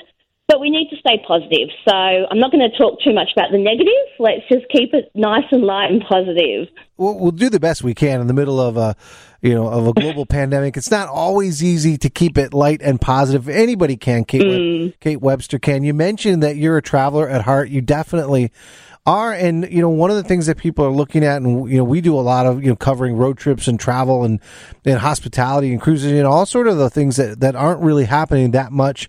But you mentioned, you miss it and you're excited about kind of, having that opportunity to get back to it when you can. Are there places that you're thinking of that maybe are on your bucket list to travel to or to maybe travel back to? Because there are a lot of, when it's possible and when restrictions aren't in place, there's some deals out there. There's some real opportunities to get out and see some things just because of everything that's gone on.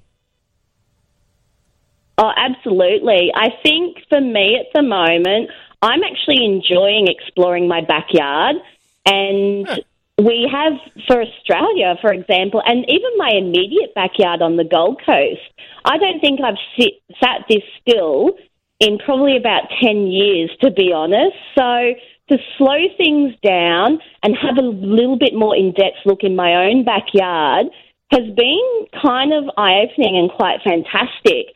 I've actually introduced into my routines every Wednesday, I go up and do some hikes in the hinterland and the mountains, which are only about an hour's drive away, and I call it my Wilderness Wednesdays. And it's really just bringing me back to, I guess, a bit of slower travel and exploring my own backyard. So further afield, I think I'm excited to even explore Australia a lot more. This country is huge. It's massive. So there's still a lot for me to see and experience in my own country. But of course, you'll probably know the answer to this. I think my first place I'm dying to get back and visit is Africa.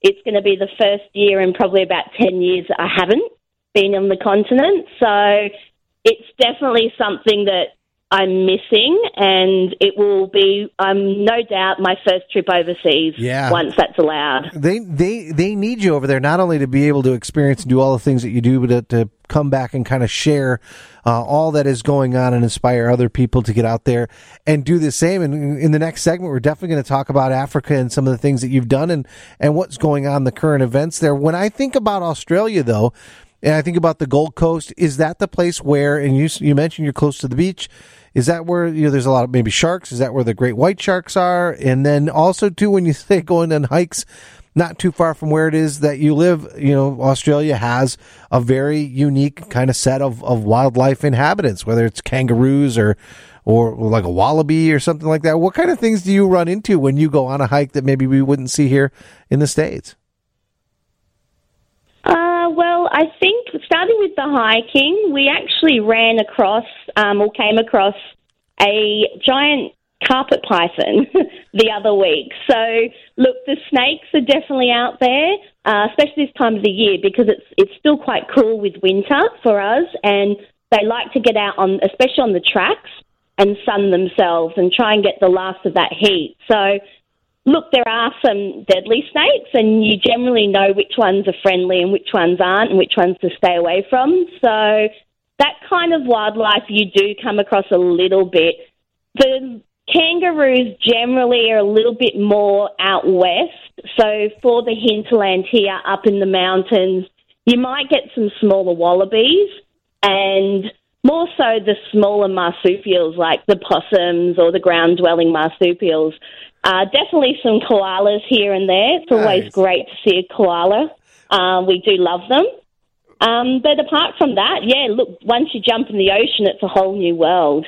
I don't know, you might have seen across the news lately, I was at Lady Elliot Island just a couple of weeks ago, and it's a small island just off the coast of Queensland near Gladstone, and they recently had a great white shark sighting just off the reef there. It was caught on film, and it's the first time they've seen it in about 25 years.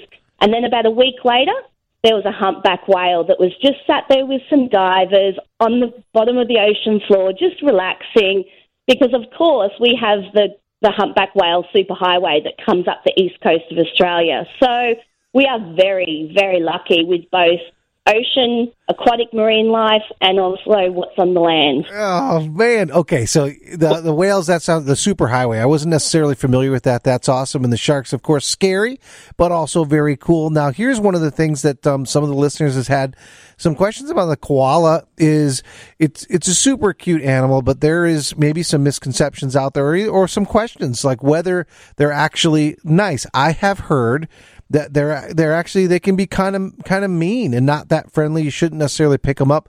They're kind of maybe smelly too, so maybe cute, but maybe when you're as close as you are to them, maybe not so pleasant. Look, I think with any animal, once it feels a little bit threatened, it can get a bit angry and aggro. Koalas are generally very docile, so the life that they live and how they live that, they'll spend a lot of time up in the gum trees or up in the eucalypt trees, and they're eating their eucalypt leaves. It makes them they're quite sleepy by nature. But in saying that, once they're on the ground, and if they're moving around from tree to tree, then they're at risk of, say, domesticated dogs or cats or even vehicles and cars, and humans, of course. So once they feel threatened, they have claws and they have teeth, and they will bear them if they need to. So don't be deceived. They are gorgeous, and they are quite, like I said, docile and sleepy. But, I mean, if they do feel threatened, they will try and defend themselves, yeah. By any means necessary. When we come back from this break, we're going to continue our conversation with Kate Webster. She is obviously in Australia, known for that, sharing some of it, but so much of the great and important work that she does is in Africa. We're going to go over that with her and kind of get the lay of the land and some current events as well. So keep it here. It's Dane on 720 WGN.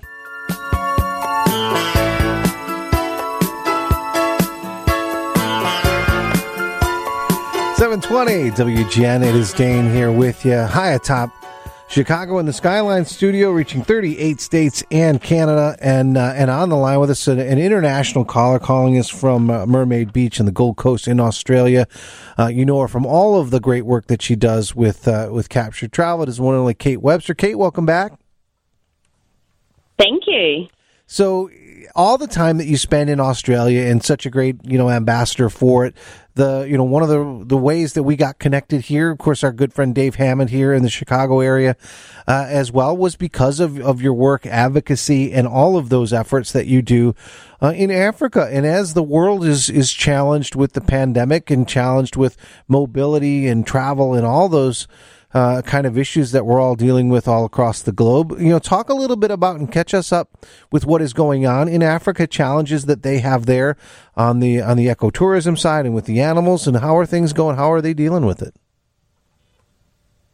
Yeah, look, it's the same as, I guess, anywhere in the world. Africa is definitely struggling. The people there have lost a lot of them have lost their jobs. They rely a lot on tourism, and that tourism brings in a dollar that's going to help fuel and fund a lot of the conservation efforts that are happening on the ground there. So it's kind of put a little bit of a stop on things where the conservation work still needs to go forward. There's still the threats of poaching, and there's still the threats for that wildlife over there.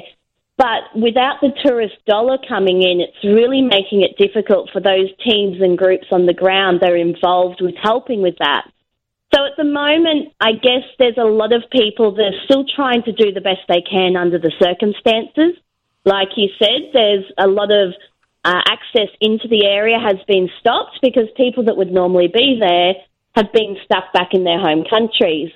So I'm at the moment working with a organisation called Soldiers for Wildlife, and you had a chat just recently with the founder, John Garcia. Now, he's a prime example. Normally he would be over in Zambia doing some work, but unfortunately he's stuck at the moment in New York. But that doesn't mean that the work doesn't stop. So it's a matter of still keeping up the awareness, trying to drive some funds into those areas where we can at the moment, and just keep it on the forefront of people's minds that it is something that's still quite present. And if we don't continue working and fighting the battle to try and save this wildlife where necessary, it's something that we might not have for the future. So, but the good thing is, look, there are some great people out there on the ground who are doing some amazing initiatives. There's currently a brother couple, the Bozos brothers. They're doing some hiking at the moment through South Africa to try and raise some money to relocate 20 rhino. And that's called the Wild Again for 20 initiative. So I think they're into about day 10, so halfway through the challenge. And they're out there trying to cause some awareness, bring in some funds, like I said, to hopefully relocate these 20 rhinos to an area where they'll be a lot safer. So we've just launched the... Oh, no, go ahead. Yeah, go ahead. No, go ahead. Sorry, Kate. Oh, no, so we've just launched as well for the Soldiers for Wildlife, the sponsor a puppy competition. So that's once again another initiative where we can't be on the ground right now, but these puppies are currently in the UK. They're being trained up, ready, so when we can get them into Zambia, into the field, they will be trained, fully trained canna poaching dogs that will be able to assist. So it's initiatives like these that are still ongoing, even though people cannot be on the ground in Africa at the moment. So the counter-poaching puppies, and we got a chance to talk to John Garcia a little bit about that. I think that's fascinating and a great cause and a very unique and kind of innovative way to approach it as well. And just as you are planning to get back to Africa and experience some of those things, and a lot of our listeners are planning or trying to imagine where would they go when they can go, describe a little bit. I know that there's no substitute for seeing the animals, the gorillas, and some of those other large animals in Africa up close and in person. There's no substitute for being able to experience that firsthand. So as people kind of plan for what they can do when they can, describe those experiences and just how kind of transformative and important they can be. Oh, I think definitely seeing these animals and this wildlife in their natural habitat is the most life-changing experience you can have. So it's hard for me to sit here and explain to you, oh, it's fantastic, and you get to see these wild animals grazing on these vast plains, or little lion cubs playing with their sisters and brothers while this massive male lion sits close by. I can never do it justice. It's the whole concept of being on a game drive, going on a safari, coming home to your lodge at night. Just being out in the African bush is something that you have to see it, you have to be there, and you have to feel it to understand it. And I think a lot of people, once they do that, they will come back with, they say that the travel bug bites, but you should see how the Africa bug bites. Like, once you come back from that continent, you will just be itching to get back there time and time again. And it's something then that you will then pass on as well, your knowledge. And I think this is what's really important. It's the life lessons and learning from that bush and being around that wildlife to come home and explain to others and try and be an advocate for them to go over and see it for themselves. When it came to John Garcia and Soldiers for Wildlife, when that was exactly what his experience was when he first, was there in person, saw not only what it was and experienced it fully, but also understood what needed to be done or what he could do to kind of help. It was, like you said, transformative. So, Kate, share with the listeners if you can. So, what was your first time in Africa? What was it that you saw that had such an impact on it that it's been, such a big part and passion of your life today? My first ever game drive, I was so naive and green to the experience. So I'd watched a lot of documentaries and David Attenborough. I grew up watching David Attenborough, absolutely worship that man. But my first experience on a game drive. I'm sat there with the binoculars, with my guidebook, with all the animal names in there and everything. I'm looking at my book and I'm looking through my binoculars in the far distance, expecting to see these amazing animals I'd only seen on the TV screen and read in books. And the driver, our game ranger, kind of looked at me a bit strange, and he said, Kate, put the binoculars away and just look over the side of the vehicle. And I'm not kidding you, like within a metre of the vehicle, there was about 3 lions just sat there in the grass. They'd obviously had a big feed because they're quite lazy. They didn't even move. We could have driven past. I wouldn't have even known they were there. And I just was overcome with emotion that I just cannot even explain. I was looking out in the far distance with binoculars. I didn't realise that they would be right next to me, so close that you could hear them breathing. You could smell them. They had that musty smell to them. And I honestly felt like if I leant over, I could touch them. Obviously, you definitely do not do that. Right. But that's how close you were to the... And that experience went from, I guess, from a level 5 up to a level 50, because it was much more than just viewing these animals. It was actually going into their world and being a part of that. And you suddenly feel very, very small and insignificant, because these animals could jump up at any moment, and the power and the raw nature of them, it makes you feel very, very small. Wow. But that was my first experience, and I'll never forget it. Never. I cannot even imagine, like, what, you see things at the zoo, and sometimes in some zoo settings you can get kind of close, but to be there with nothing between you and in that environment, in that open air, it would be, I think, exhilarating. It sounds like also a little bit, more than a little bit scary, more scary than we described with the koala experience, for sure. But but thank you for sharing that. And before we let you go, give the information where people can go on some of the sites and see some of the things that you do. Keep up with your adventures. I know on the photography side, there's a lot that you do, and there's a lot of kind of activity that you have within those spaces, and kind of share how people can continue the conversation. Okay, well, probably the best way is just jump on the website Where Wild Things Roam. So that's just wherewildthingsroam.com, all one word. And that's going to have a lot of information about not only some amazing wildlife experiences, but some great information about the initiatives and conservation organisations that are out there doing some great things, because it's not just Africa, it is worldwide. And that will give you plenty of information. So we want to thank you for taking time out and calling us. I know that it's been an inspiration to a lot of listeners as well, and we'll keep in touch with you as things kind of open up and as you get to get back to doing what it is that you do on the exploration side and certainly the travel side and getting back to Africa. We'll reconnect and definitely have you on again. Thanks, Kate. Thank you. It sounds great. And you take care of yourself over there. We'll do our best. Okay, we're going to take a break, and when we come back, we're going to have an opportunity to talk with Jonathan Distad from Blacksford RV. When it comes to traveling here, you don't necessarily run into lions or even koalas, but you'll have an opportunity to go ahead and see some of those great places in America, our national parks, and so many amazing places. But do it from the comfort of a Mercedes Winnebago and some of those creature comforts of home Wi-Fi, all the things that you need in order to fully experience Mother Nature. So stay tuned for that. Quick break. It's here. Dane on 720 WGN.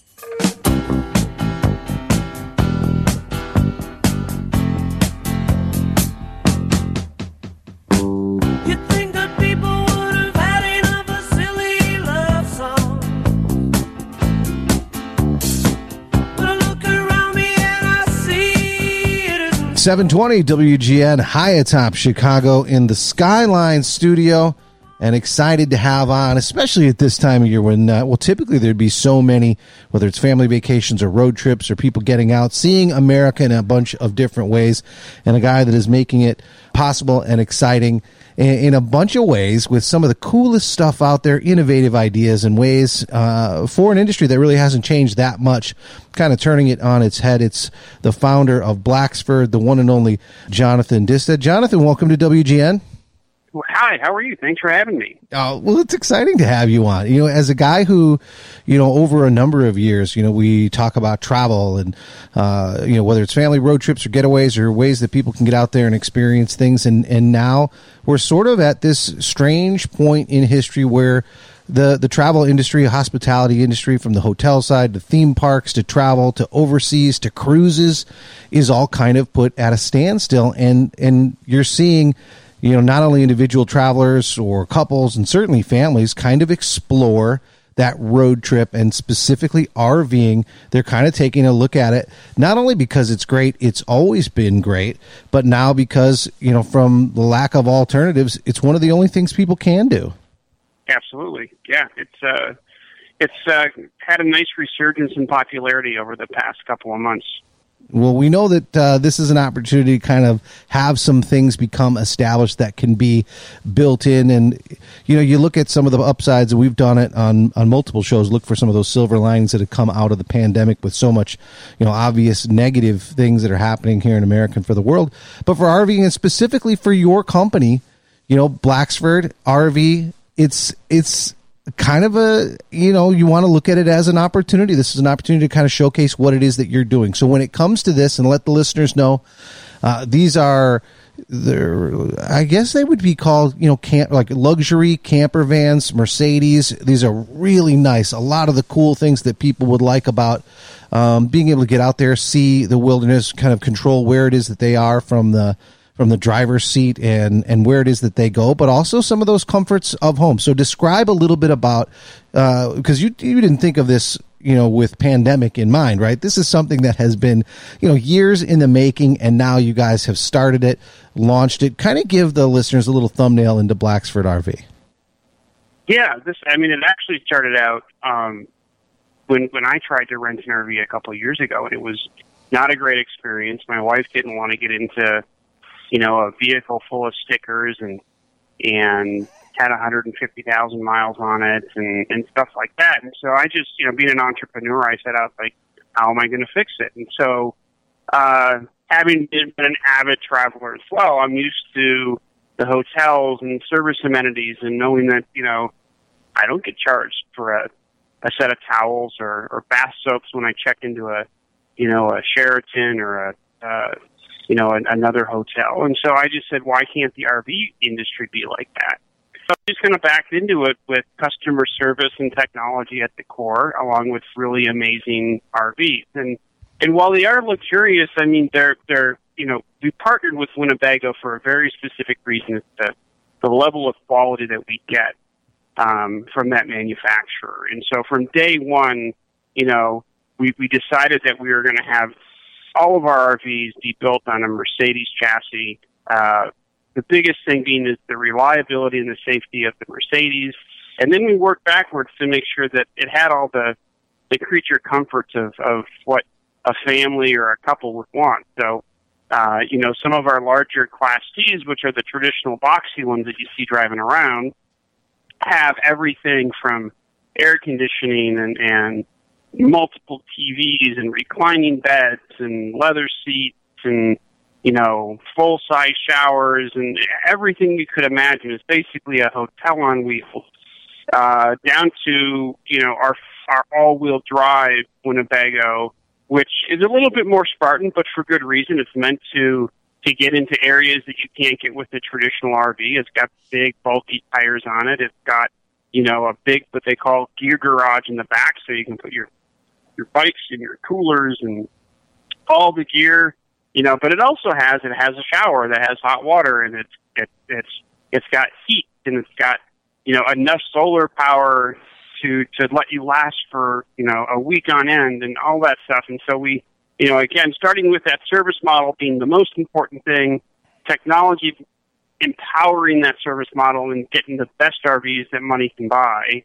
And I think the other part is that we sell all of our RVs every single year.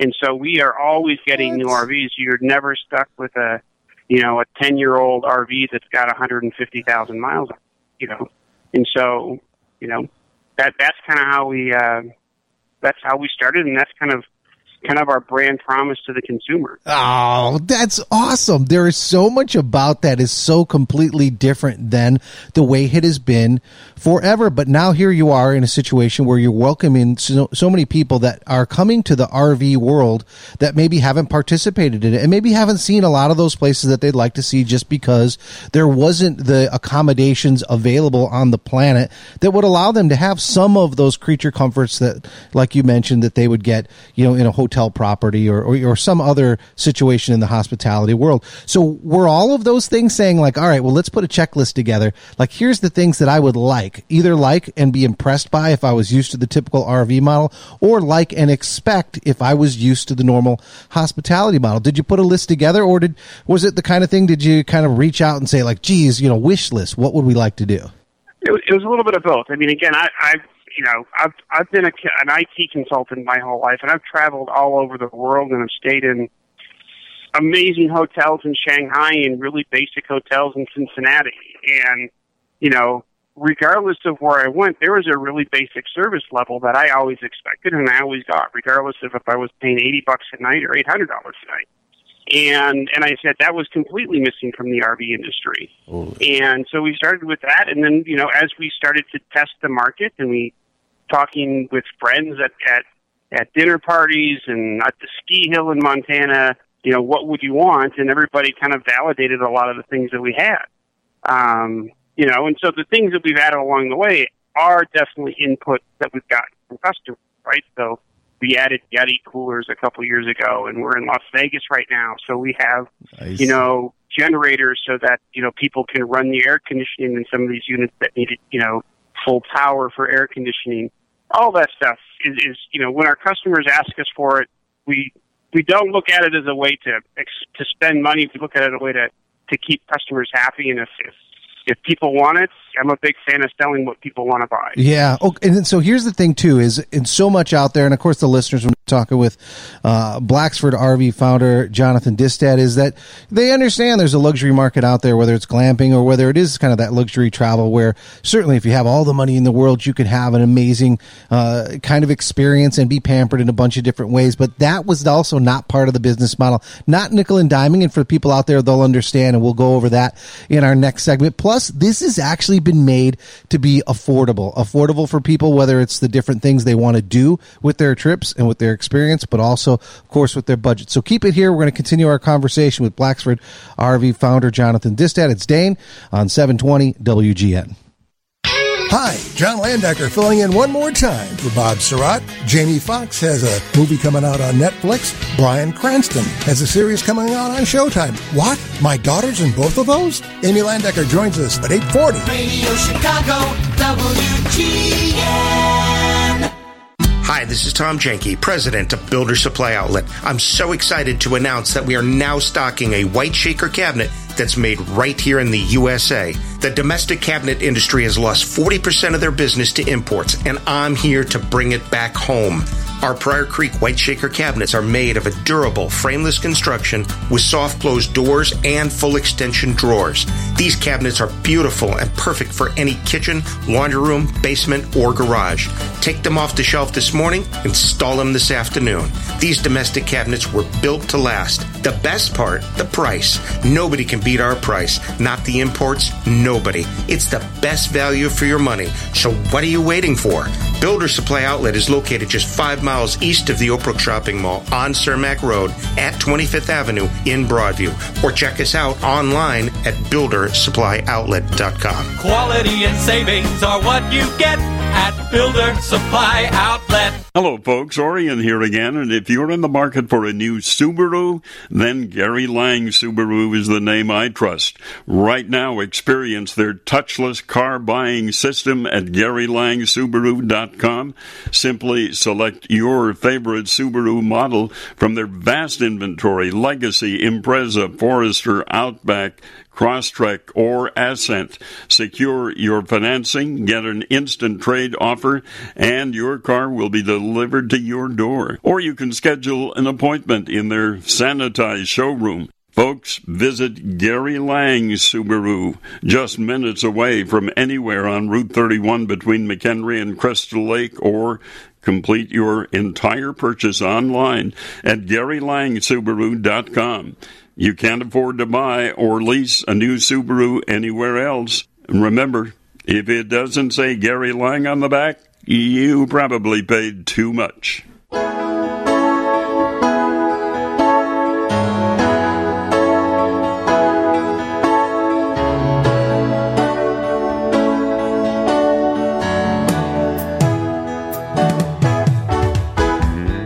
720 WGN. It is Dane here with you, high atop Chicago in the Skyline studio, reaching 38 states and Canada. And many of those states have got a great unexplored, or maybe explored, maybe underappreciated place, whether it's national parks or great, opportunities to take the family, get out there and be at one with nature, but also at one with the things that you like and would enjoy as far as some of those creature comforts. Continuing our conversation with the founder of Blacksford RV, the one and only Jonathan Distad. Jonathan, welcome back. Thanks. Great to be back. So here's the thing. We always hear, lifestyles of the rich and famous and ways that people can, have amazing things and be able to see and do amazing things. But usually that price tag is prohibitive for the actual person. That was another thing that was built into the business model, not nickel and diming. And for people who've done the RV thing, they know that, man, you can rack up a lot when it comes to the mileage, where you can rack up a lot whenever you add any little extra amenity or activity that you may do with that old or outdated RVs. And some of them, they can be a problem on the maintenance side themselves. But that was one of the things, and trying to keep it affordable, it was part of what you had built into Blacksford. Absolutely. I call it white glove for everybody. Again, having traveled a lot, there's a service level that I think everybody expects. And when you're renting or buying an RV, at every turn, there's somebody trying to charge you for something else, whether it's towels or kitchen utensils or mileage or pickup fees. There's always something that people try to add on. And I just found that just to be, it's hard to plan a vacation, not knowing what the final charge is going to be. We've all been on a cruise, and you get at the end of the day, and you get at the end of the cruise, and how did I spend this much money, at the poolside bar, yes. Right? So that's why you have all these all-inclusive things. So we said, let's make sure that we include all the things that everybody would expect, but don't charge your premium for it. And so it's really simple. It's really revolutionary to this industry, but when you think about staying at a hotel or all that stuff, you don't expect to get charged for the stuff that you need when you stay at a hotel. And we just took that model and extended it to the RV industry, and lo and behold, it's revolutionary and disruptive. And I love the option that we're giving people something different. And in this, you're going to be in a lot of ways the introduction point for RVing and what can be possible, and maybe what could be expected, at least with that. Let the listeners know, unlimited miles. And that is something where you get those first 50 miles free. But who goes in an RV and goes, down the block? You've got free Wi-Fi, you've got roadside assistance. There's some of those things that you have built into it. And also, too, as you mentioned, in some of the stuff that I saw, is that, outside of having to go to some place and try to find the RV place and pick it up, especially if you're out of town. Let's say you don't drive all the way there from your hometown. Let's say you land, in Vegas or in one of those other destinations, and you'll meet them at the airport. So from the point that they get there to they get a chance to meet you and kind of integrate themselves into Blacksford, you're right there with them. Absolutely. Yeah. In Bozeman, we meet them just outside of the security area. We walk them down, we grab the bags, we take them over to the curb where we have the RV parked, and we walk through and we do all that stuff, in Las Vegas. And when we open in Denver next year, we're just a shuttle ride away, just like you would normally do with a rental car. We meet you when you get off the shuttle. We show you to your RV. We help you with your bags. Just the really simple stuff. And being at the airport is really important to us. And we always say that we're airport forward. We feel that if people are when people get back to traveling, and when they were doing it last year, it was a huge advantage versus either renting a minivan and loading your stuff up, or getting into a Lyft or Uber and incurring that expense both ways and stuff like that. Yeah, I mean, it's the simple things, but they make the biggest difference in making sure that, that vacation that everybody has planned on to go see the national park or go see grandma and grandpa in an RV in a safe way it's as simple and as straightforward and as transparent as it can be. Yeah, it's simple, forward, transparent, but really unseen in the industry before. And the website is www.blacksford.com. We'll, of course, have links up at WGN Radio as well. And when we talked a little bit about sort of the freedom of the RV world and you get an opportunity to get out there, you can go wherever you want.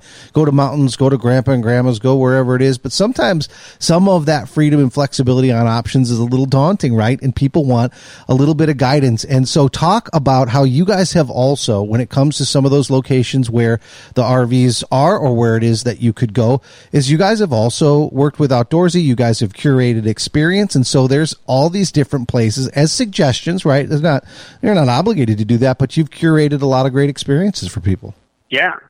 I think, one of the big things that we do whenever we go into a market, and it started in Bozeman because we were local to that part of Montana, is we said, half of the battle is getting the RV. The other half of the battle is figuring out where you're going to park it every single night.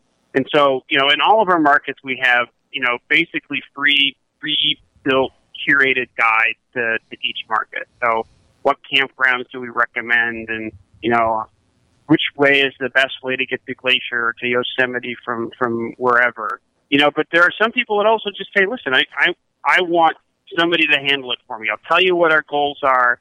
And I need somebody just to pick the RV parks or the campgrounds and do it for me. And so for a really small fee, we basically do everything for them. We book the rafting trips, the fly fishing trip, the helicopter tours, everything. No. And we pass those costs on directly 100%. We don't even get a commission from the people that we book it through. Our people have the absolute best vacation they can in an RV. And we just find that helping people plan is just another step that if I were doing this with my family, which I tried to, I was expecting this, and it was a really difficult process. And so we just kind of, again, extended our expectations of what should happen, and we just said, well, it's not that hard to do, and we're all locals, so wherever each one of the locations, we hired locals. We don't have call centers over in China or Philippines. We have everybody who's local, and when you ask somebody, where's the best pizza in Las Vegas, we're going to tell you to go to whatever their favorite pizza place is. And so, it's really straightforward, and try to, again, get people on the road, enjoying the great outdoors with the family, and make it as affordable as possible. Well, it doesn't get more authentic than to be in Bozeman, Montana. You mentioned Glacier National Park. I was there as a kid. It is an amazing place. And so let's talk a little bit about sort of the inspiration of it. Obviously, you want to disrupt the industry. You want to have a business model that works. You want to get in there, and have a successful business that can, do what it is that you want it to do and offer opportunities and experiences for people, but also be a really cool business, which you've done. Let the listeners know we're talking with founder of Blacksford RV, Jonathan Distad. So was that part of it? Because one of it was you saw problems in the industry, pain points, and you're like, oh, this would be better if it was like this. But was part of it as a guy who has done this before and lives really kind of in one of our nation's epicenters for, a beautiful national park, where you're like, man, I got to make this easy. People got to see this stuff.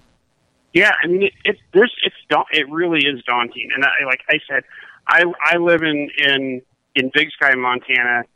I work in Bozeman every single day. It is the epicenter, and the number of people that come here, and I'm in awe every single time I'm delivering an RV to a family or to a couple or to friends who are going on vacation.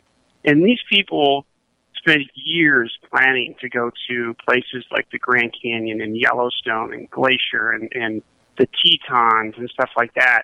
And if you really kind of you take a step back and you realize that, gosh, Yellowstone is a Tuesday for us, but these people spend, a great fortune sometimes planning and doing this stuff, because there's oftentimes multiple families will come in, we'll have multiple generations rent RVs and do a trip with, the grandparents.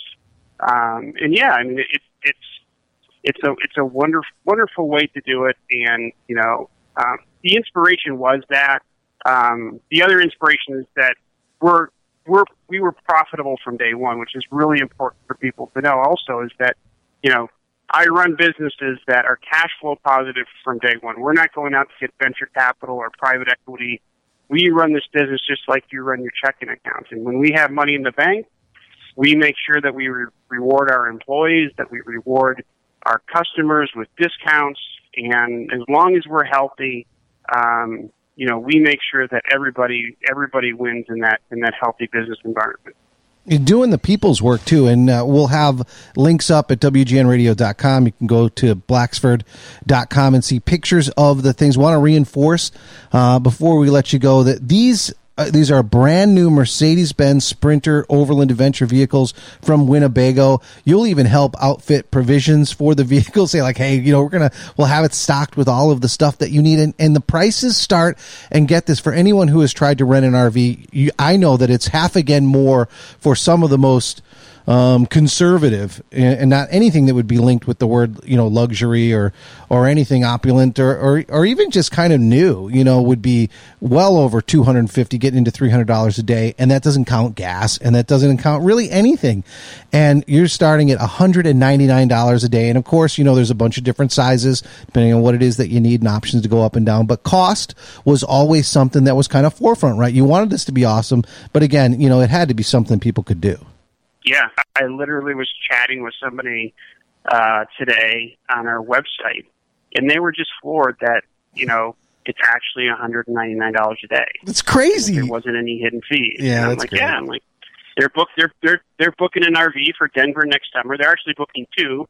It's a grandparents booking like 2 families to go out, and he was just floored. He's like, I can't imagine going out and buying something like this and thinking that we can, we can do this. But the thing is again, we run a good conservative business, and we make sure that, when we have an opportunity to pass savings on to people, we do. And it's how I would want it to be with me. And I'm not a greedy entrepreneur. I want to make sure that this happens and that people can take their vacations. And now in the post-COVID or the COVID world, it's even more important for families to connect. And, it'll be really interesting to see, how many families go out and do geology or history lessons by renting an RV for a long weekend and going to look at the geological features of Yellowstone in the winter, or, the Grand Canyon or something like that. It's a really cool way to, even take education, beyond the home classroom. Well, there's opportunities for people to experience this. Take a look at this as an option that maybe didn't exist in the past, but once they get there and see it kind of through that Blacksford lens and in that way, you're going to get a lot of people that are going to love what it is they can do and see the possibilities, right? You can go almost anywhere, and you can see a lot of those things, and in ways that probably were, whether it was cost prohibitive in the past, whether there was that air of mystery, or just, all kind of the negative things related to camping and the RV experience if you don't have a lot of those details nailed down. And as we let you go, so the website, it's Blacksford.com. And is there social media or anything that you guys are doing, or ways listeners can keep up with your adventures? Yeah, we're on Facebook on Blacksford RV, and we're on Instagram as well. So check out there to get inspiration about where we're going. As a family, we're always traveling, so I'm always posting on all those accounts on where we are, and it's a great way to kind of get an insider's view of great campgrounds around the country. Yep. In I think Denver, I saw, was one of the ones that was coming soon. Vegas for sure. Of course, Bozeman, Montana. And as more people get in on this, you'll expand, like you said, as you can, kind of maintaining the integrity of the business model and satisfying and meeting kind of the public's desire to get in on all those really cool things that you're doing. So thanks so much for everything that you're doing. And thanks, Jonathan, for jumping on the show tonight. Thanks. 720 WGN. It is Dane here with you for another 35 or 40 seconds. Want to take a minute to thank, we'll take 35 or 40 seconds to thank everybody that listened to the show. Thanks to everybody who participated, and so many great guests. And thanks, Tom, for everything you're doing. Congratulations again on getting engaged and all that. It's going to be an amazing situation coming up. So congratulations on all that. I want to encourage people to check out WGNradio.com. We're going to have links to all of the different features up there, and we're going to have some updates coming up for the Indy 500 as well. The first one ever that's going to have 0 people there, not that 400,000 that we are totally used to having. Go to, you can follow me on Twitter at Dane Tonimo and Dane Neal on Instagram. as well. Enjoy the rest of your weekend. Get out there, be safe, and have a great weekend. It is time for the news.